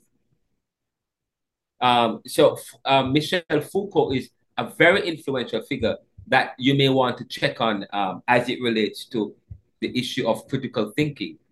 Let me just give you a little bit about Michel Foucault's critical thinking, his discourse on thought, real quickly. Well, I don't think I have time to talk much about Michel Foucault. But I don't think I have time for that, but because I think I have it. This is a large reading here. We'll talk about Michel Foucault later on. But he believes that institutions or the knowledge that we have today is as a result, is based in institutions that have been created to continue a kind of knowledge. So he's suspicious of knowledge, just as Kant is suspicious of knowledge, saying that it's a result of human nature and circumstance. Okay, so that's the idea behind that. But critical thinkers like Michel Foucault and Immanuel Kant aren't born. For critical thinking is a skill and vocation that is developed over time. Critical thinkers are iconoclasts, they're image breakers who, like Herodotus, Thucydides, the Sophia Pindar, and later Socrates and Plato and Aristotle, they challenge current reflections of the past knowledge of the day. Because Herodotus is an image breaker, Thucydides is an image breaker, Sophia Pindar, these are Socrates, Plato, these are image breakers. They change the great. Say, for example, it was all about when you read Herodotus and Thucydides and Homer, you talk the original story was the story of war, but then they're fighting each other over dominance and supremacy. But then Sappho Pindar, the late Greek scholar, said no, it was a war of love, a war of jealousy. They're fighting over war. The story that Homer talks about with the war, it wasn't. It was really. It wasn't. It was started because of a jealousy. It's a war of love. And then Plato and came and turn around the Iliad and start talking about the philosopher king and instead of Achilles. Image breakers challenge current reflections of past knowledge of the history. By the way, I was reading somewhere where somebody said, history is for the future. The reality is now.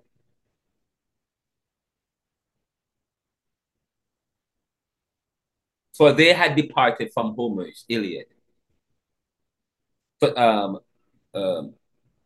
Thucydides, Sappho, Pindar, Socrates, Plato, Aristotle, they departed from the Iliad, from Homer's Iliad and Hesiod's Theogony.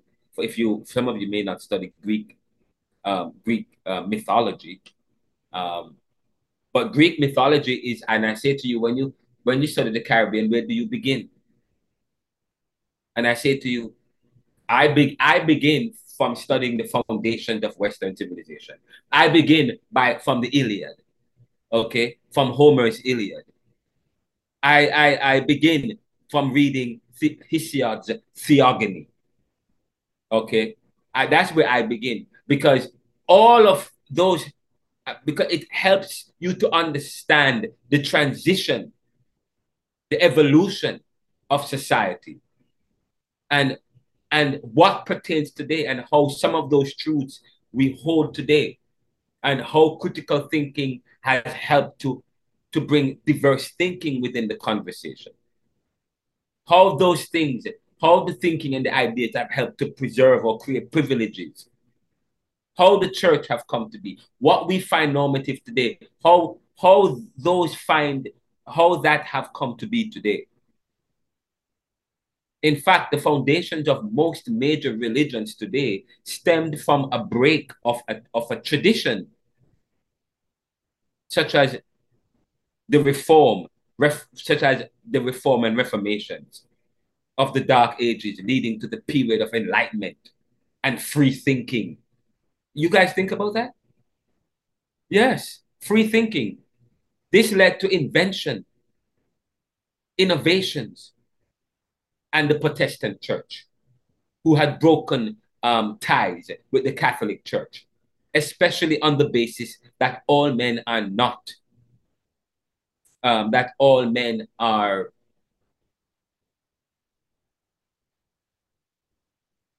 not just all men and not just the Pope or the privilege had access to God.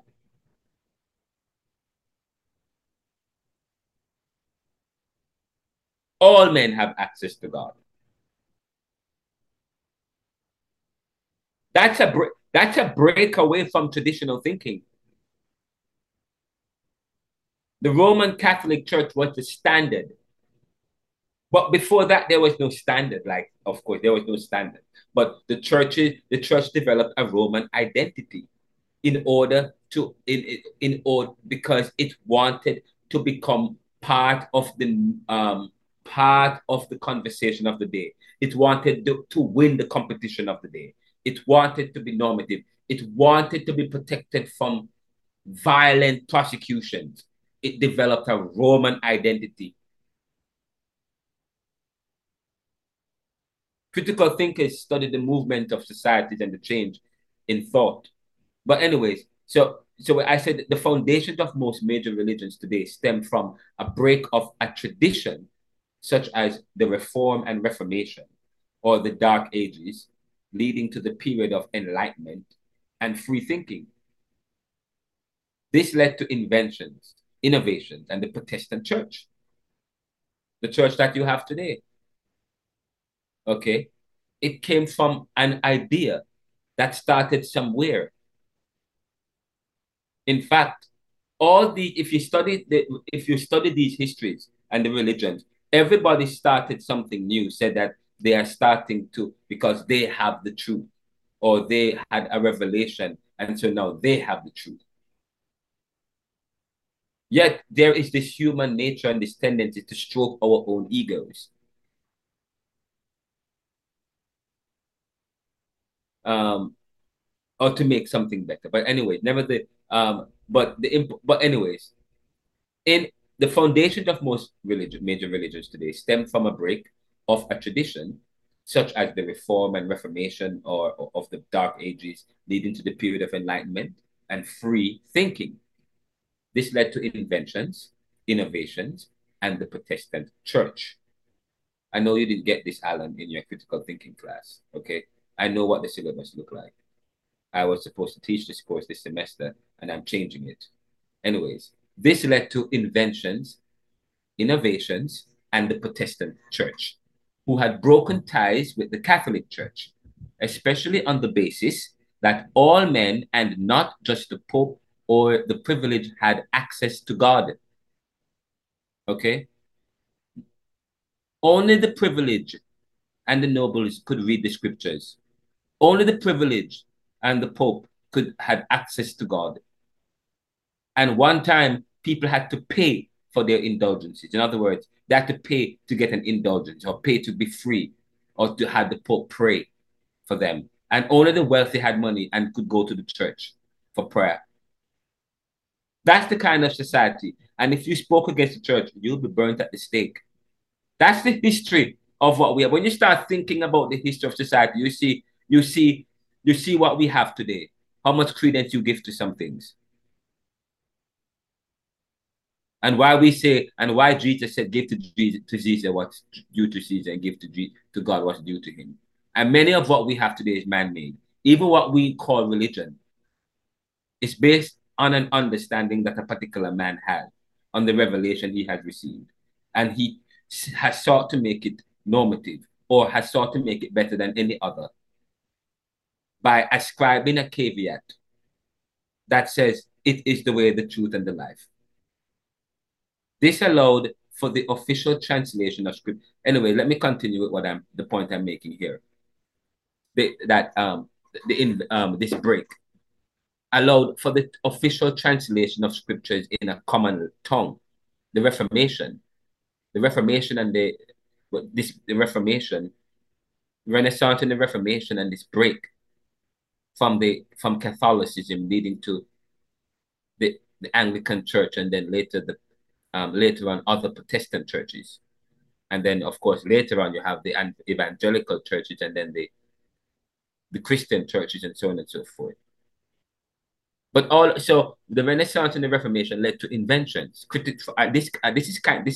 This is critical thinking at work. It led to innovations. It led to inventions and innovation. Such is the purpose of critical thinking, leading to inventions. And critical thinking is philosophical thinking, which had led to inventions, innovations, and the Protestant Church, who had broken ties with the Catholic Church, especially on the basis that all men, and not just the Pope or the privileged, had access to God. There was even one time a fierce attack on those who sought to make the Bible accessible, because only some people wanted to be able to read the Bible so that they can continue their theft. In fact, people said that the Bible should not be translated in any other language. You are committing a sin.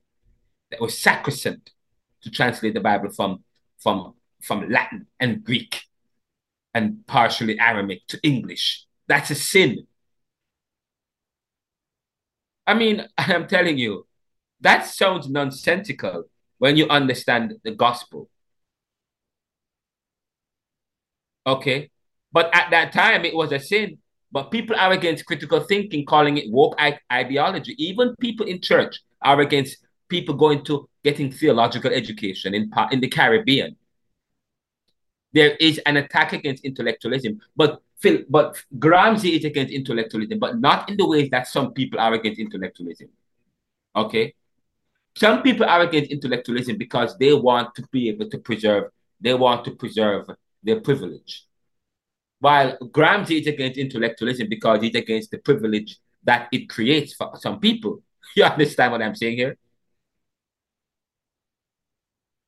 But there are people who did not want the Bible to be translated in a common language.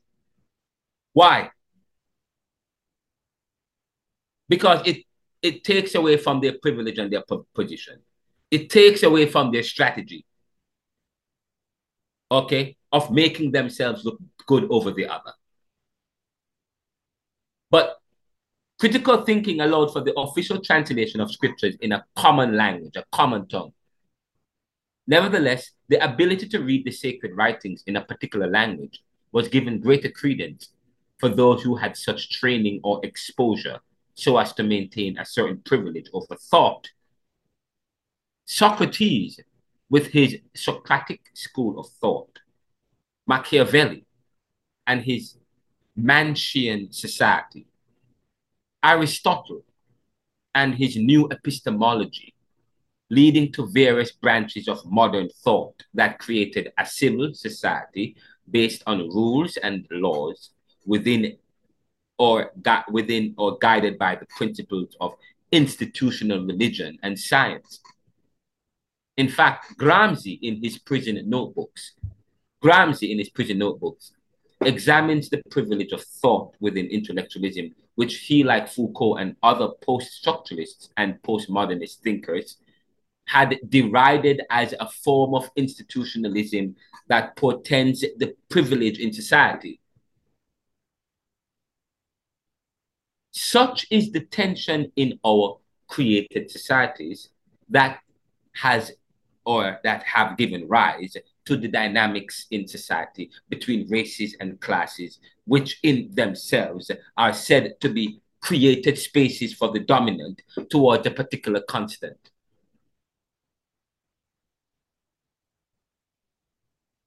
Karl Marx had challenged the economic history of society concerning the accumulation of wealth. And I talked about this earlier within societies. And he imagined a utopic society of equal beings without classes. Equal beings without classes. Without status or kin, which differs from Plato's Republic and the Aristotelian view, which one may argue occupy much of the Western and to less degree Eastern. Yet, the East is suspicious of the West, and the West is suspicious of the East, as Ian Baruma had explained in Occidentalism, a book that explores ethnocentrism. And of not just Ian Baruma, but also Edward Said in his book Orientalism. To do critical thinking is to do analysis. It is looking at things in a metaphysical way. And when we talk about in a metaphysical way, we're talking about when we talk about what is metaphysics. Metaphysics looks at what is ultimately real about life. What is ultimately real about anything. In other words, what is real or true about reality, about existence, is what is the makeup of a particular thing's parts, its components. I said to do critical thinking is to do analysis, is to break things down. It is looking at things in a metaphysical way. Metaphysics. It dissects and does surgery. It is a way of thinking that looks at patterns in action and explore thoughts. It does psychoanalysis for those people who are doing psychology or who have done psychology before, understand and know about Sigmund Freud. We said that to do critical thinking is to do psychoanalysis. Frantz Fanon is said to be a nationalist psychoanalyst.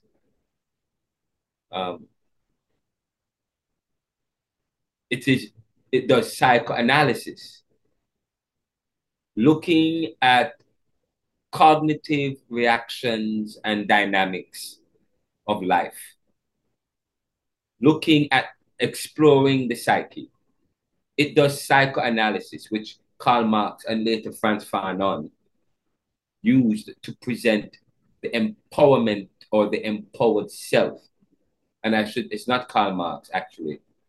It's Sigmund Freud and Frantz Fanon. In fact, Frantz Fanon writes that the Negro is not any more than the white man in Wretched of the Earth, which represents an empowered depiction of the black man from unusually neutral approach that is not top down. From an unusually neutral approach that is not top down. This pragmatical and succinct critical thinking at work here, where he says the Negro is not any more than the white man. It's pragmatic. It's succinct. It's critical thinking at work. The Negro is not any more than the white man. Because Frantz Fanon, in his writing as a colonial subject, he is angry at his masters. And Frantz Fanon, when he wrote, towards his later years, just before he died, he was very ill. And when he wrote the book Wretched of the Earth, he said the colonial subject is a wretched of the earth. Wherever he goes, he is the wretched of the earth. He is a political creature in every circumstances. That's what he writes. And he was very ill when he wrote that. I think he had leukemia, Frantz Fanon. He writes that the Negro is not any more than the white man.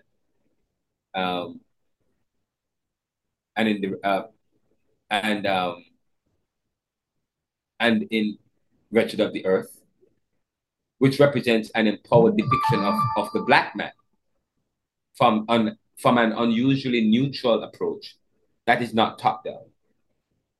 And I say that this pragmatically and succinctly critical thinking at work, where he who is angry at his colonial masters in his ill state does not justify man through a binary that puts him in jeopardy of his self outside of any other. He doesn't say that the Black man is not less than. Instead, he writes that the Black man is not more than, which challenges the usual narrative or language when comparing the post-colonial creature with that of his former master. It is a type of thinking that was bold and dangerous in his day, which posed a threat to the status quo, which led to the banning of his books, such as Black Skinned White Mask and The Wretched of the Earth, because it was banned at the time. Homi Bhabha, the post-colonialist, was even intrigued by Frantz Fanon and V.S. Naipaul, who Bhabha explained was off-center and the fringes. And we talk about off-center again, we're talking about not Frantz Fanon and V.S. Naipaul. They were seen as subaltern thinkers or writers. They were off-center. They weren't the standard, part of the standard thought of the day, not part of the intellectuals of the day, due to their work in reimagining the colonial and post-colonial characters as little but tallow and unassumingly powerful with magic. These stories bring to life those who were at the backstage of life, Frantz Fanon and V.S. Naipaul. This is critical thinking at work. It examines and evaluates what is the obvious and what is not. What is the obvious and what is not. It does not take sides. However, it may seem biased, but please remember that critical thinking involves a goal. It involves having trained ears and eyes that hear and see far and wide. Critical thinking is developed through the training of the mind to think in a certain way, as it is explorative thinking. It challenges your own thinking and beliefs. It uses logic, common sense, and reason. It benefits from expansive thoughts and sequencing of present and past knowledge. It builds on past information. It is coherent and clear. It follows the laws of logic and reason. But of all things, it disrupts and challenges. And it challenges your own thinking. It uses its own rules at times, but yet it is fair and open. It is sharp and it cuts. It goes deep and deeper, but is focused and direct. It is honest and understands its biases. Example, one may come to a conclusion about the Caribbean, saying that the Caribbean's inability to chart their own course since decolonization and realize real political independence and economic prosperity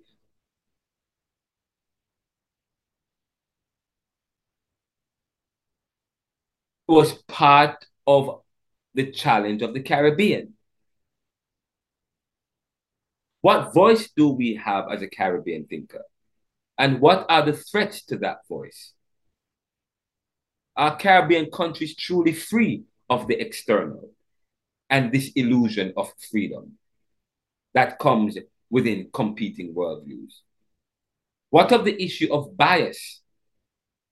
We utilize Kenneth Clark's book, Dark Ghetto, his book, Dilemmas of Social Power, that will help us to distill some of the concepts and explore the question and our thoughts. Of course, we want to reference these in the book Neoliberalism. So we reference the book Neoliberalism, Globalization, Income Inequality, Poverty and Resistance to discuss these ideas. We delve into the issue of how identity presents an issue by looking at how things are viewed because of determinations based in analysis or analyses influenced by a brand that then led to a branded perspective. A brand that leads to a branded perspective. Branded perspective. We explore the problem of study and the issue of position and hierarchy within studies. Hierarchy within studies, especially between the subject and the observer. We then begin to look at the issue of the ghetto. Therefore, the post-colonial man must be a critical thinker, who is a skeptic, one who is suspicious of history and its creation of the present. Okay, for like Kant, I said that we live in what? The reality of a history that is a result of human nature and circumstances.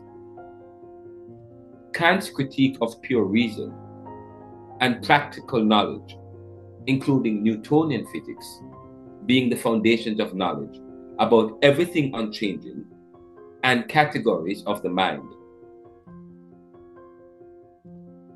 We live in a reality of a history that is the result again of what? Human nature and circumstances. And I'm going to say this again. Kant's critique of pure reason and practical knowledge, including Newtonian physics, because Newton physics is about treats everything as natural. Newtonian physics being the foundation of knowledge about everything unchanging and categories of the mind. Kant challenges this as dangerous. Any study of moral codes as foundation to any foundation outside of the varieties of human natures and circumstances. Social institutions, according to Michel Foucault, represent traditions of knowledge steeped in hegemony and privilege. So critical thinking understands that. And that is why we are suspicious of institutions. Critical thinking, again, may seem to do what? It may hurt your brain, but such is left to those who are developed to such discourses and vocation. As, again, we are what? We are philosopher kings or queens, working to play our part and to make our way towards revolutionary improvements on the totality of life. So critical thinking is part of that kind of discourse that we find ourselves. And by critical thinking is, again, widely accepted. It is a widely accepted educational objective characterized by careful, goal-directed thought. And the definition varies. It generally involves considering beliefs and knowledge, critically evaluating evidence, and drawing reasoned conclusions. Now, John Dewey, who is an early advocate of critical thinking, described it as an active, persistent consideration of beliefs in light of supporting evidence and potential findings. Over time, standardized tests have been developed to assess critical thinking abilities, with educational interventions shown to enhance them through methods like dialogue and mentoring. Now, the term critical thinking as an educational objective traces back to the American philosopher John Dewey in 1910, who often referred to it as reflective thinking. John Dewey defined it as the active, persistent, and meticulous examination of any belief or purported form of knowledge in light of the supporting evidence and the potential conclusions it leads. He associated this habit of examining or of examination with a scientific mindset. So it's having a scientific mindset. But I'm going to move, but it's not just having a scientific mindset, because we are also suspicious of science, because science has been used today to preserve a kind of status quo. Say, for example, the issue with COVID and what happened in the pandemic helped to suggest how science today is becoming what religion was.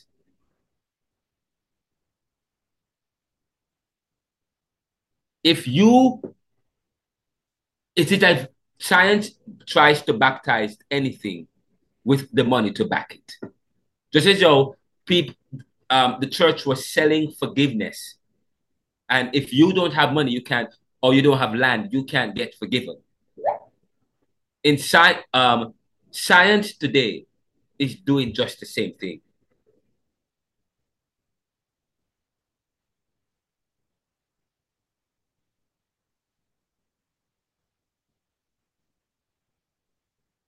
Many doctors, medical doctors, lost their license because they disagreed with the science that supported COVID and the vaccines and the vaccine. You know, so science is doing the same thing, but we are suspicious of science as well. But Dewey's extensive references to Francis Bacon, John Locke, and John Stuart Mill suggest that he was not the originator of fostering a scientific approach to thought as an educational aim. And of course, many people point to John Dewey as the father of critical thinking. But of course, there were many people before Dewey. And I said to you, but in terms of looking at critical thinking as a discipline in and of itself, then yes, they credit it to John Dewey. Now, historically, critical thinking gained prominence in the 1930s through initiatives like the 8-year study of the Progressive Education Association. Again, critical thinking gained prominence in the 1930s.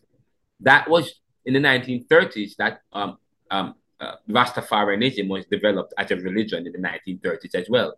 Okay, in the 1930s, we also had the Great Depression in the 1930s. In the 1930s, there was a great strive towards independence. The conversation started to happen. Okay.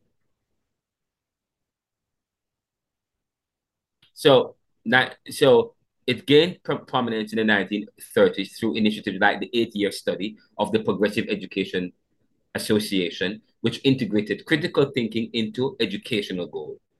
Now, Bloom's taxonomy of cognitive objectives further incorporated critical thinking abilities.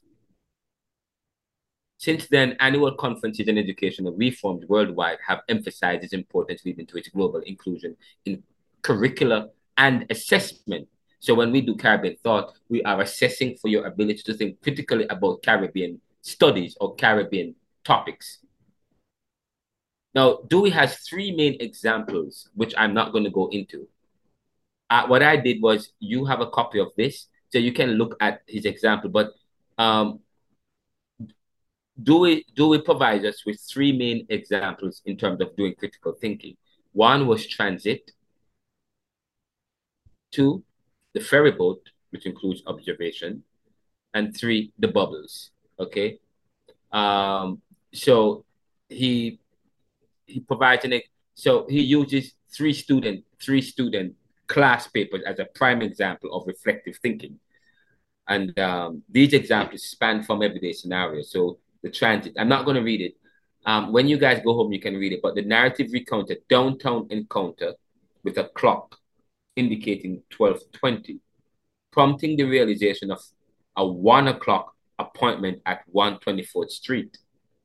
The student deliberates on transportation options, weighing the time saved by taking a subway, express against potential delays in finding a station.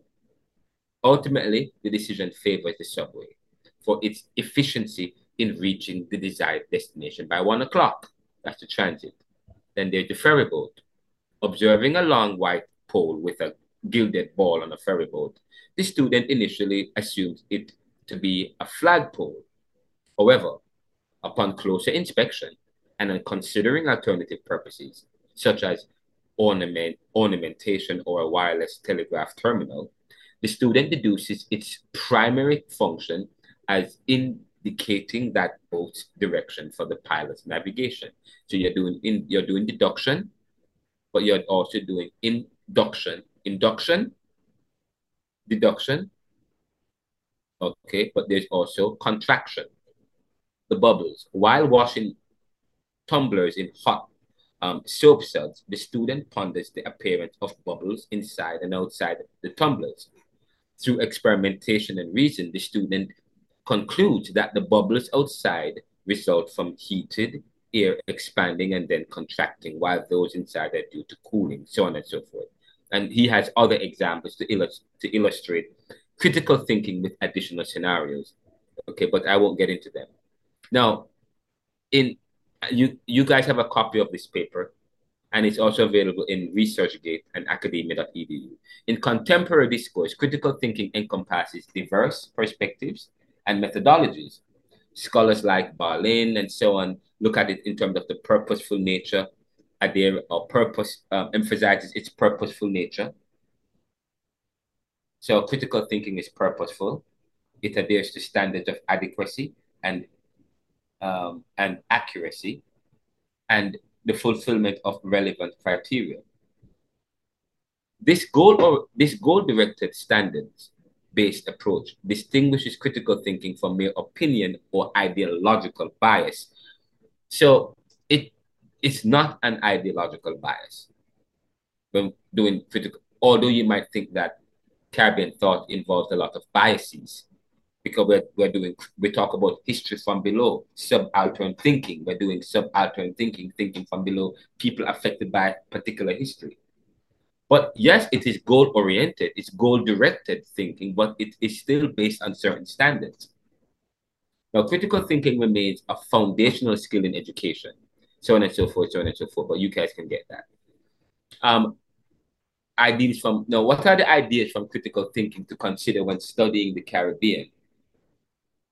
One of the issues I talk about is the trope of penetration to address the power dynamics at play when reflecting on the Caribbean's position in the world in the global south as against the global north. That stems from critical thinking, penetration, and I want you to read the lecture that is noted in this particular presentation that you guys have with, you can go to the hyperlink. I talk about the trope of penetration.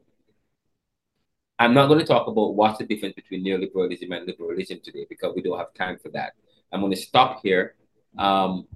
This is where I'm going to stop. There is a longer lecture here, but there's more things I need to discuss, but I don't think we have time for that. We're going to stop here because I think we have completely run out of time. What I want to hone in on is to get you guys to think critically about things and to understand that part of critical thinking will involve challenging your ideas. It's going to be deep. Do not take anything for granted. Also, get in the practice of challenging your own self. Look in the mirror. Ask yourself some questions and then rethink them. Yes? Do some metaphysical thinking and some critical thinking around some beliefs that you have, and see what and see to what and where do you go. Push things to their logical end. To do critical thinking is to push things to their logical end. So push things to their logical end. Use deduction and inductive methods to do so, but also reflect on some of the questions that we have. Now, finally, I want to raise, as we wrap up this class, I want to raise a question for you guys, which I was supposed to do that. We don't have time. We've run out of time for this class. But I have an activity for you guys. And to begin for the next class. The next class, we're going to start with this, the paradox of sovereignty. What do Haiti and Cuba not have in common with Dominican Republic, Jamaica, Trinidad, and Barbados? One, the options are there. Okay, I don't think I'm sharing my screen. Am I sharing my screen? No, let me share it right now. Let me share it. The paradox of sovereignty. Cuba and Haiti's struggle for freedom and the challenge of independence. What do Haiti and Cuba not have in common with DR, Jamaica, Trinidad, and Barbados?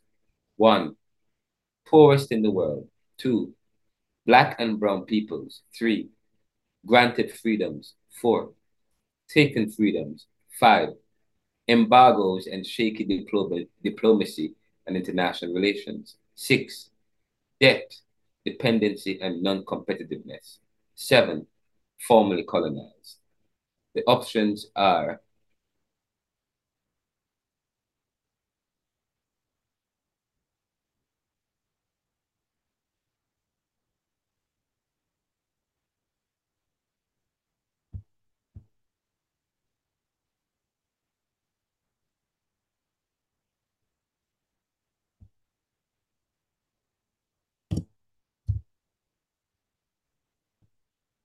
there we go, I fixed it. The options are A, 2, 5, 6, and 7.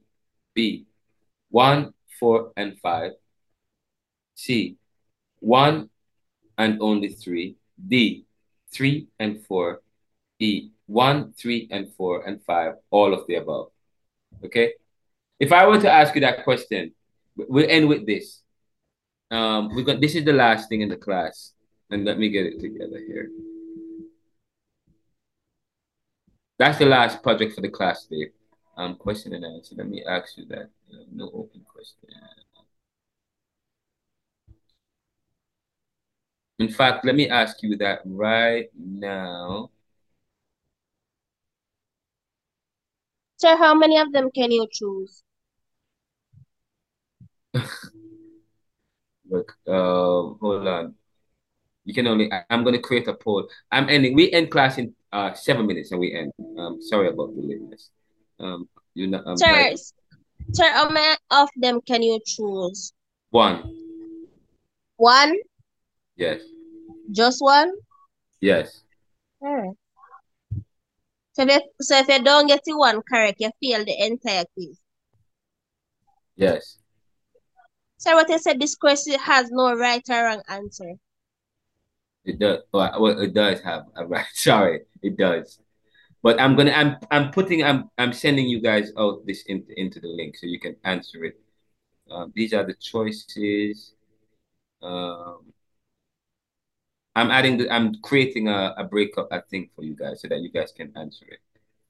Can you see what's choice 1? Choice 1 for what, sir? The question? Are you seeing it? What's choice 1? I can't see it because I'm creating it. What's choice 1? Sir, no. Can you see the choice? I'm seeing poorest in the world at the top. You're seeing what? Poorest in the world. That's all? That's number 1. Okay, And poorest. Oh, thank you, poorest in the world. And what's choice 2? Black and brown people.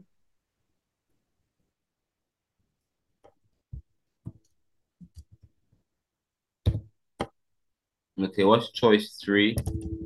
Granted freedoms.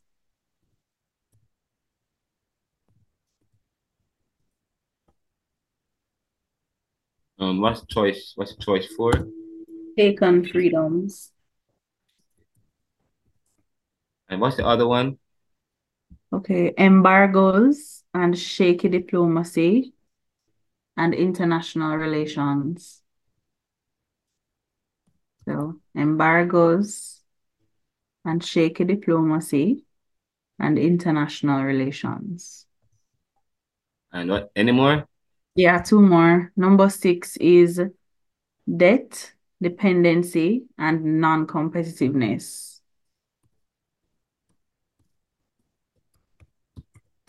Debt. Okay, right? No, 1 more. Formerly colonized is the last one, number 7. Oh wow, they have to allow me to add that. That's crazy. Okay, so probably I should have done it the other way. Then I should have just okay, I should have just put 1, 2, and 3 and have you that. I'll just do that. I'll just do. Okay, do you see what are the options? Do you see the options? A says 2, 5, 6, and 7. Okay. So 2, 5, 6, and 7 A. Okay. What B says? B says 1, 4, and 5. Okay. What's the other one? C is 1, only 3. Maybe the only should be and, right? 1 and 3 only, right? Yeah. Okay. What's the other one? 3 and 4. 4. Anything else? Yes, I'm seeing 2 more. Okay. Option E is 1, 3, and 4. All right. And the last one? It says all of the above. All right, great. So I'll just do that. Okay, great. I'll just do that one then. And then, all right. How do I launch this? I haven't done this in a while. Do I, it says multiple choice. It's a multiple choice. And then can I just launch it now? Add choice. Required. Wait, how do I launch it? Why is it not launched? Cancel. Oh my God, the entire thing that I just did is gone. I cannot believe it. I'm sorry. I have to do it again. Okay. I'm sorry. This is the last thing. Compare. And then, oh my God. Let's do this. Control V. What do Haiti and Cuba? Okay, great. You have to help me again, guys. What's choice A? 1, So 3. you want the options or the choices? Yes, the choices. I'm Okay. sorry. First one is poorest in the world. No, sorry, the options. Options, okay. Option A is 2, 5, 6, and 7. And what is the other one? Option B is 1, 4, and 5. And what's the other one? Option C is 1 and 3. 1 and 3. 1 and 3. And the other one? The other one is 3 and 4. Then the other one is 1, 3, and 4. And the last one? All of the above, right? All of the above. There we go. Now I can launch it. Save. Shown as save. Great. And now I'm going to launch it. We can do this. You guys can do it like for a quick second. Let's launch this. All right. So I've launched it. So what do Haiti and Cuba not have in common with DR, Jamaica, Trinidad, and Barbados? And it's a single choice. Right? Can you guys, let me see if you guys get the answer for this one. I won't give you the answer this week. Next week we'll go into the lecture for next week for this. But the options are poorest in the world, Black and brown people. Yeah, Black and brown peoples granted freedoms, taken freedoms, embargoes, blah blah. So when you choose 2, 5, 6, 1, it corresponds with. Okay, so what do Haiti and Cuba not have in common with DR, Jamaica, Trinidad, and Barbados? Is it A, B, C, D, E, or F? What do you guys think?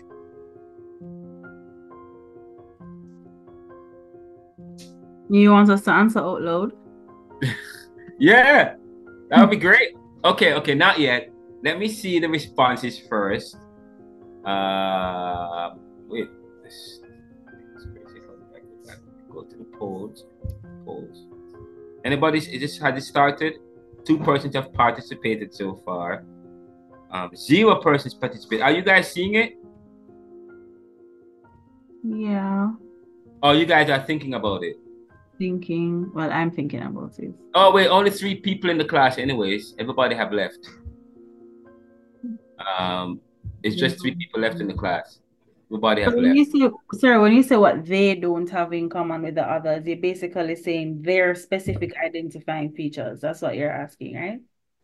What makes them different from those other countries? Yeah, but based on the options that we have. Okay. Right. So based on the options that we have, so the option, we have 7 options, and which one of these options would be the best choice that compares? To Yes. separate them from everybody else. Yeah, that separates Haiti and Cuba from the rest. Yes. Yes. Oh. Right. What it is that which of these that defines Haiti and Cuba that does not part of the other Caribbean countries, that the other Caribbean countries cannot identify with? Can I tell you, I wrote this quiz and I didn't even remember it until recently, and I know the answer, but I'm like, wait, what was the answer again? This feels like a trick question. Like all the answers are so similar. In the sense where, because when you look at it on a technical level, there Yes. is some amount of taken freedom that all have experienced. Yeah. But some of it is subliminal for the others, while Haiti and Cuba's is a lot more obvious. Yeah. Okay, there is critical thinking right there. There is critical. Who said that? Alyssa? Yes, sir. Can I tell you, you guys, this is why this is critical thinking at work. So now we're applying critical thinking to the study of Caribbean thought. None of that, I've gotten that out of the way. Let us see you use your critical thinking now to come up with the answer. How would you answer the question? Oh, geez. Okay.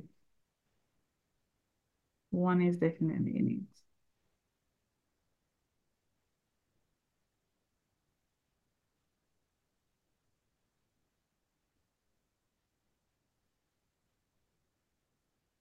I'm just gonna go with the answer that I have. Well,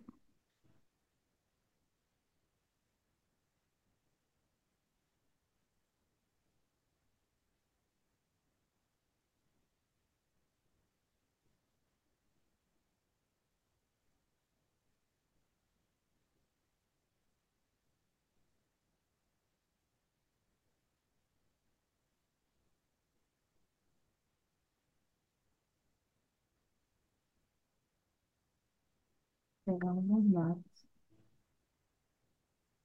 They have that as well. They have that, they have that, and they have that. I'm sticking with the answer, yeah. I can't. Sure. Oh.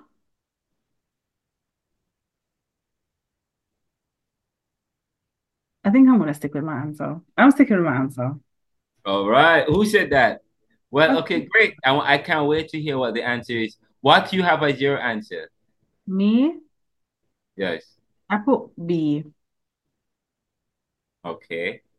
And let me see. Let me check the results. Wait. 2 of 2 students say B. They don't have granted. Well, I'm gonna stop. This is very complicated. Are we gonna stop here and I'll give you the answer next week when we come back? We give you the answer next week because I want the other students to participate, and I'm gonna leave this poll open so that next week when we come back, I have it up for the students who didn't get a chance to participate. I would love everybody to participate in this, but I want to know why you say B. But whatever answer you answer, I just want to know why you answer it. It's not a right or wrong answer, and I just would like to know why you answer it. By the way, let me share my screen. I'm going to share my screen again. I'm going to stop this because what I did. So next week we're going to go through this. I'm going to do a presentation about the answer, talking about the paradox of freedom. Have we misunderstood our heritage? And I'm also going to be talking about. I created this document for you guys. Is this a document? Or is this document? I created this document. No, that's not it. New share. It must be this one I created. I just created a document for you guys. Here we go. So after I had asked the question, I said, oh, you know what? Maybe I did a timeline I created. I'm going to send this material out to you. By today, you'll get it in your email. But I'm going to send this to you. It says Caribbean Thought Lecture Exploring the Island of the Caribbean. I did this. I write a lot. I'm a writer. I write a lot. I write. And so I wrote this, and it says, and I asked myself the question, I answered it myself. And I'm saying, oh, you guys may benefit from this. What distinguishes Haiti and Cuba from the Dominican Republic? Blah, blah, blah, blah, blah, blah, blah, blah. And provide a brief synopsis of these islands, their socio-political economy, religions, demographics, and histories, and their current position today. So one, of course, I have Haiti, socio-political economy. Okay, I won't, and then Cuba, then of course Dominican Republic, Jamaica, Trinidad and Tobago, Barbados. And then I went on talk about Guyana. Now I did not include them in the questionnaire, so I stopped and then summarized those countries. Then I went on to consider the other countries that I did not include in my questionnaire because I still want you guys to have an idea of the other countries. So I'm going to talk about Guyana a little bit, Synopsis and Martinique, Cayman Islands. Cayman Islands is very important because that was a parish of Jamaica. And you know that Jamaica had 15 parishes before Port Morena. Cayman Islands is one of the parishes of of Jamaica. You know that. We're going to talk about Cayman Islands, what it is today. Belize. Sir, why we need a visa for go to Cayman then? Because, you know what? Because that's what happened when countries that are powerful, okay? Countries where the dollar's, wait, hold on, Jamaicans need visa to go to Cuba, to Jamaica now, to Cayman now? Oh, Yes. absolutely. Well, I believe that's the case. Last They can't long. overstay in the country. Oh, wow. They Yeah, I know can't, why. like, ask for a person's issuing visa for like a month or something like that. They Yeah, can't go. because Jamaicans are running off when they go there. Yeah, a lot of crime. Jamaica is linked to crime and with Cayman. Oh yeah, they're linked to crime, and a lot of Jamaicans out there, but it's not just Jamaicans out there. A lot of people from Latin America. When I lived in Cayman Islands for a year, and I worked and I ran one of their after school program, and there was a lot of they have problem with a lot of Latinos and Hispanics, and they were like they don't want Latinos and Hispanics in their country. But that's what happened with people from the poorer country. They're always looking for opportunities, and Cayman Islands have a relatively strong economy because they're taken care of by their colony of Britain, and they're taken care of by Britain. Okay, and the people and the dollar is strong. I mean, the dollar is strong. The exchange rate is strong. It's strong, and when the exchange rate of a country is strong, you find a lot of people is gonna try and go there. Okay, that's what I've noticed. When the exchange rate of a country is strong, people are gonna and then they're gonna create and people try to protect others from coming because I guess they're trying to minimize the number of people who are coming into the country to protect their wealth and gains as well. But yeah, but I know Jamaica have had its problem with Cayman Islands. Some Cayman Island people are suspicious of Jamaicans because they say that we're coming to take over their country. But Cayman Island is an interesting country, and I'll talk about Cayman a bit because I lived there for a while. I was an associate pastor at the West Bay Memorial Church, United Church in Cayman, so I can talk about Cayman, okay, and what pertains in Cayman. I know a lot about Cayman. I'll talk about it a little bit for you guys. We're going to talk a little bit about Puerto Rico.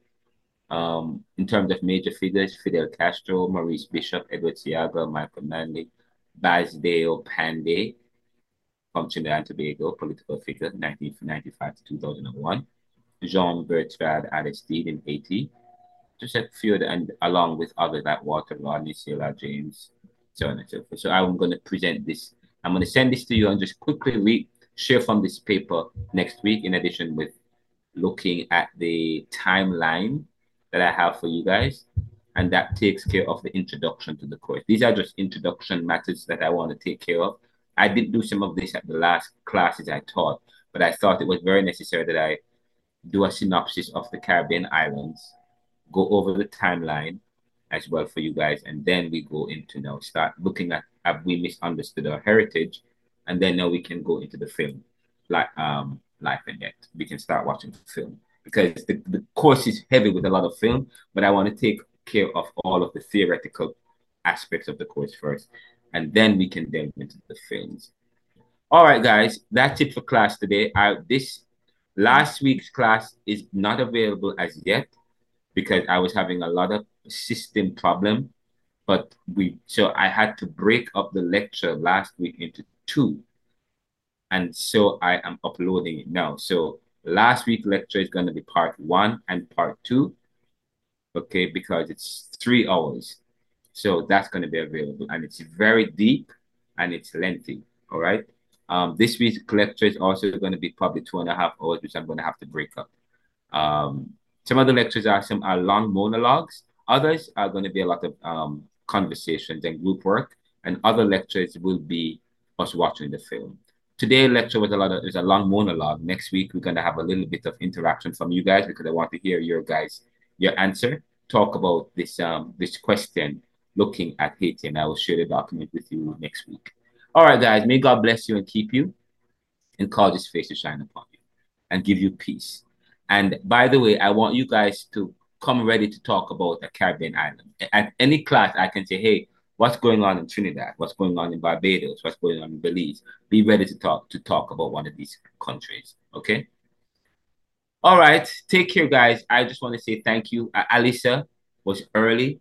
You came at 6 and you left at 3 and you leave at 6:25. And that is worth noting. Okay. I watched those things. So I appreciate those who have remained after 6. Thank you so much. God bless you and take care. By the way, please follow me on social media. Follow my social media. I tweet and post up and blog and write in other stuff. Magazines and journals, and I'm always contributing to academic thought. I do podcasts and media stuff and IT stuff. I'm involved here in the US as well. So follow the stories because some of the stuff I talk about, you might hear me talk about in the class again. All right. Take care, guys, and be safe. Yes, sir. Yeah, man. Walk good.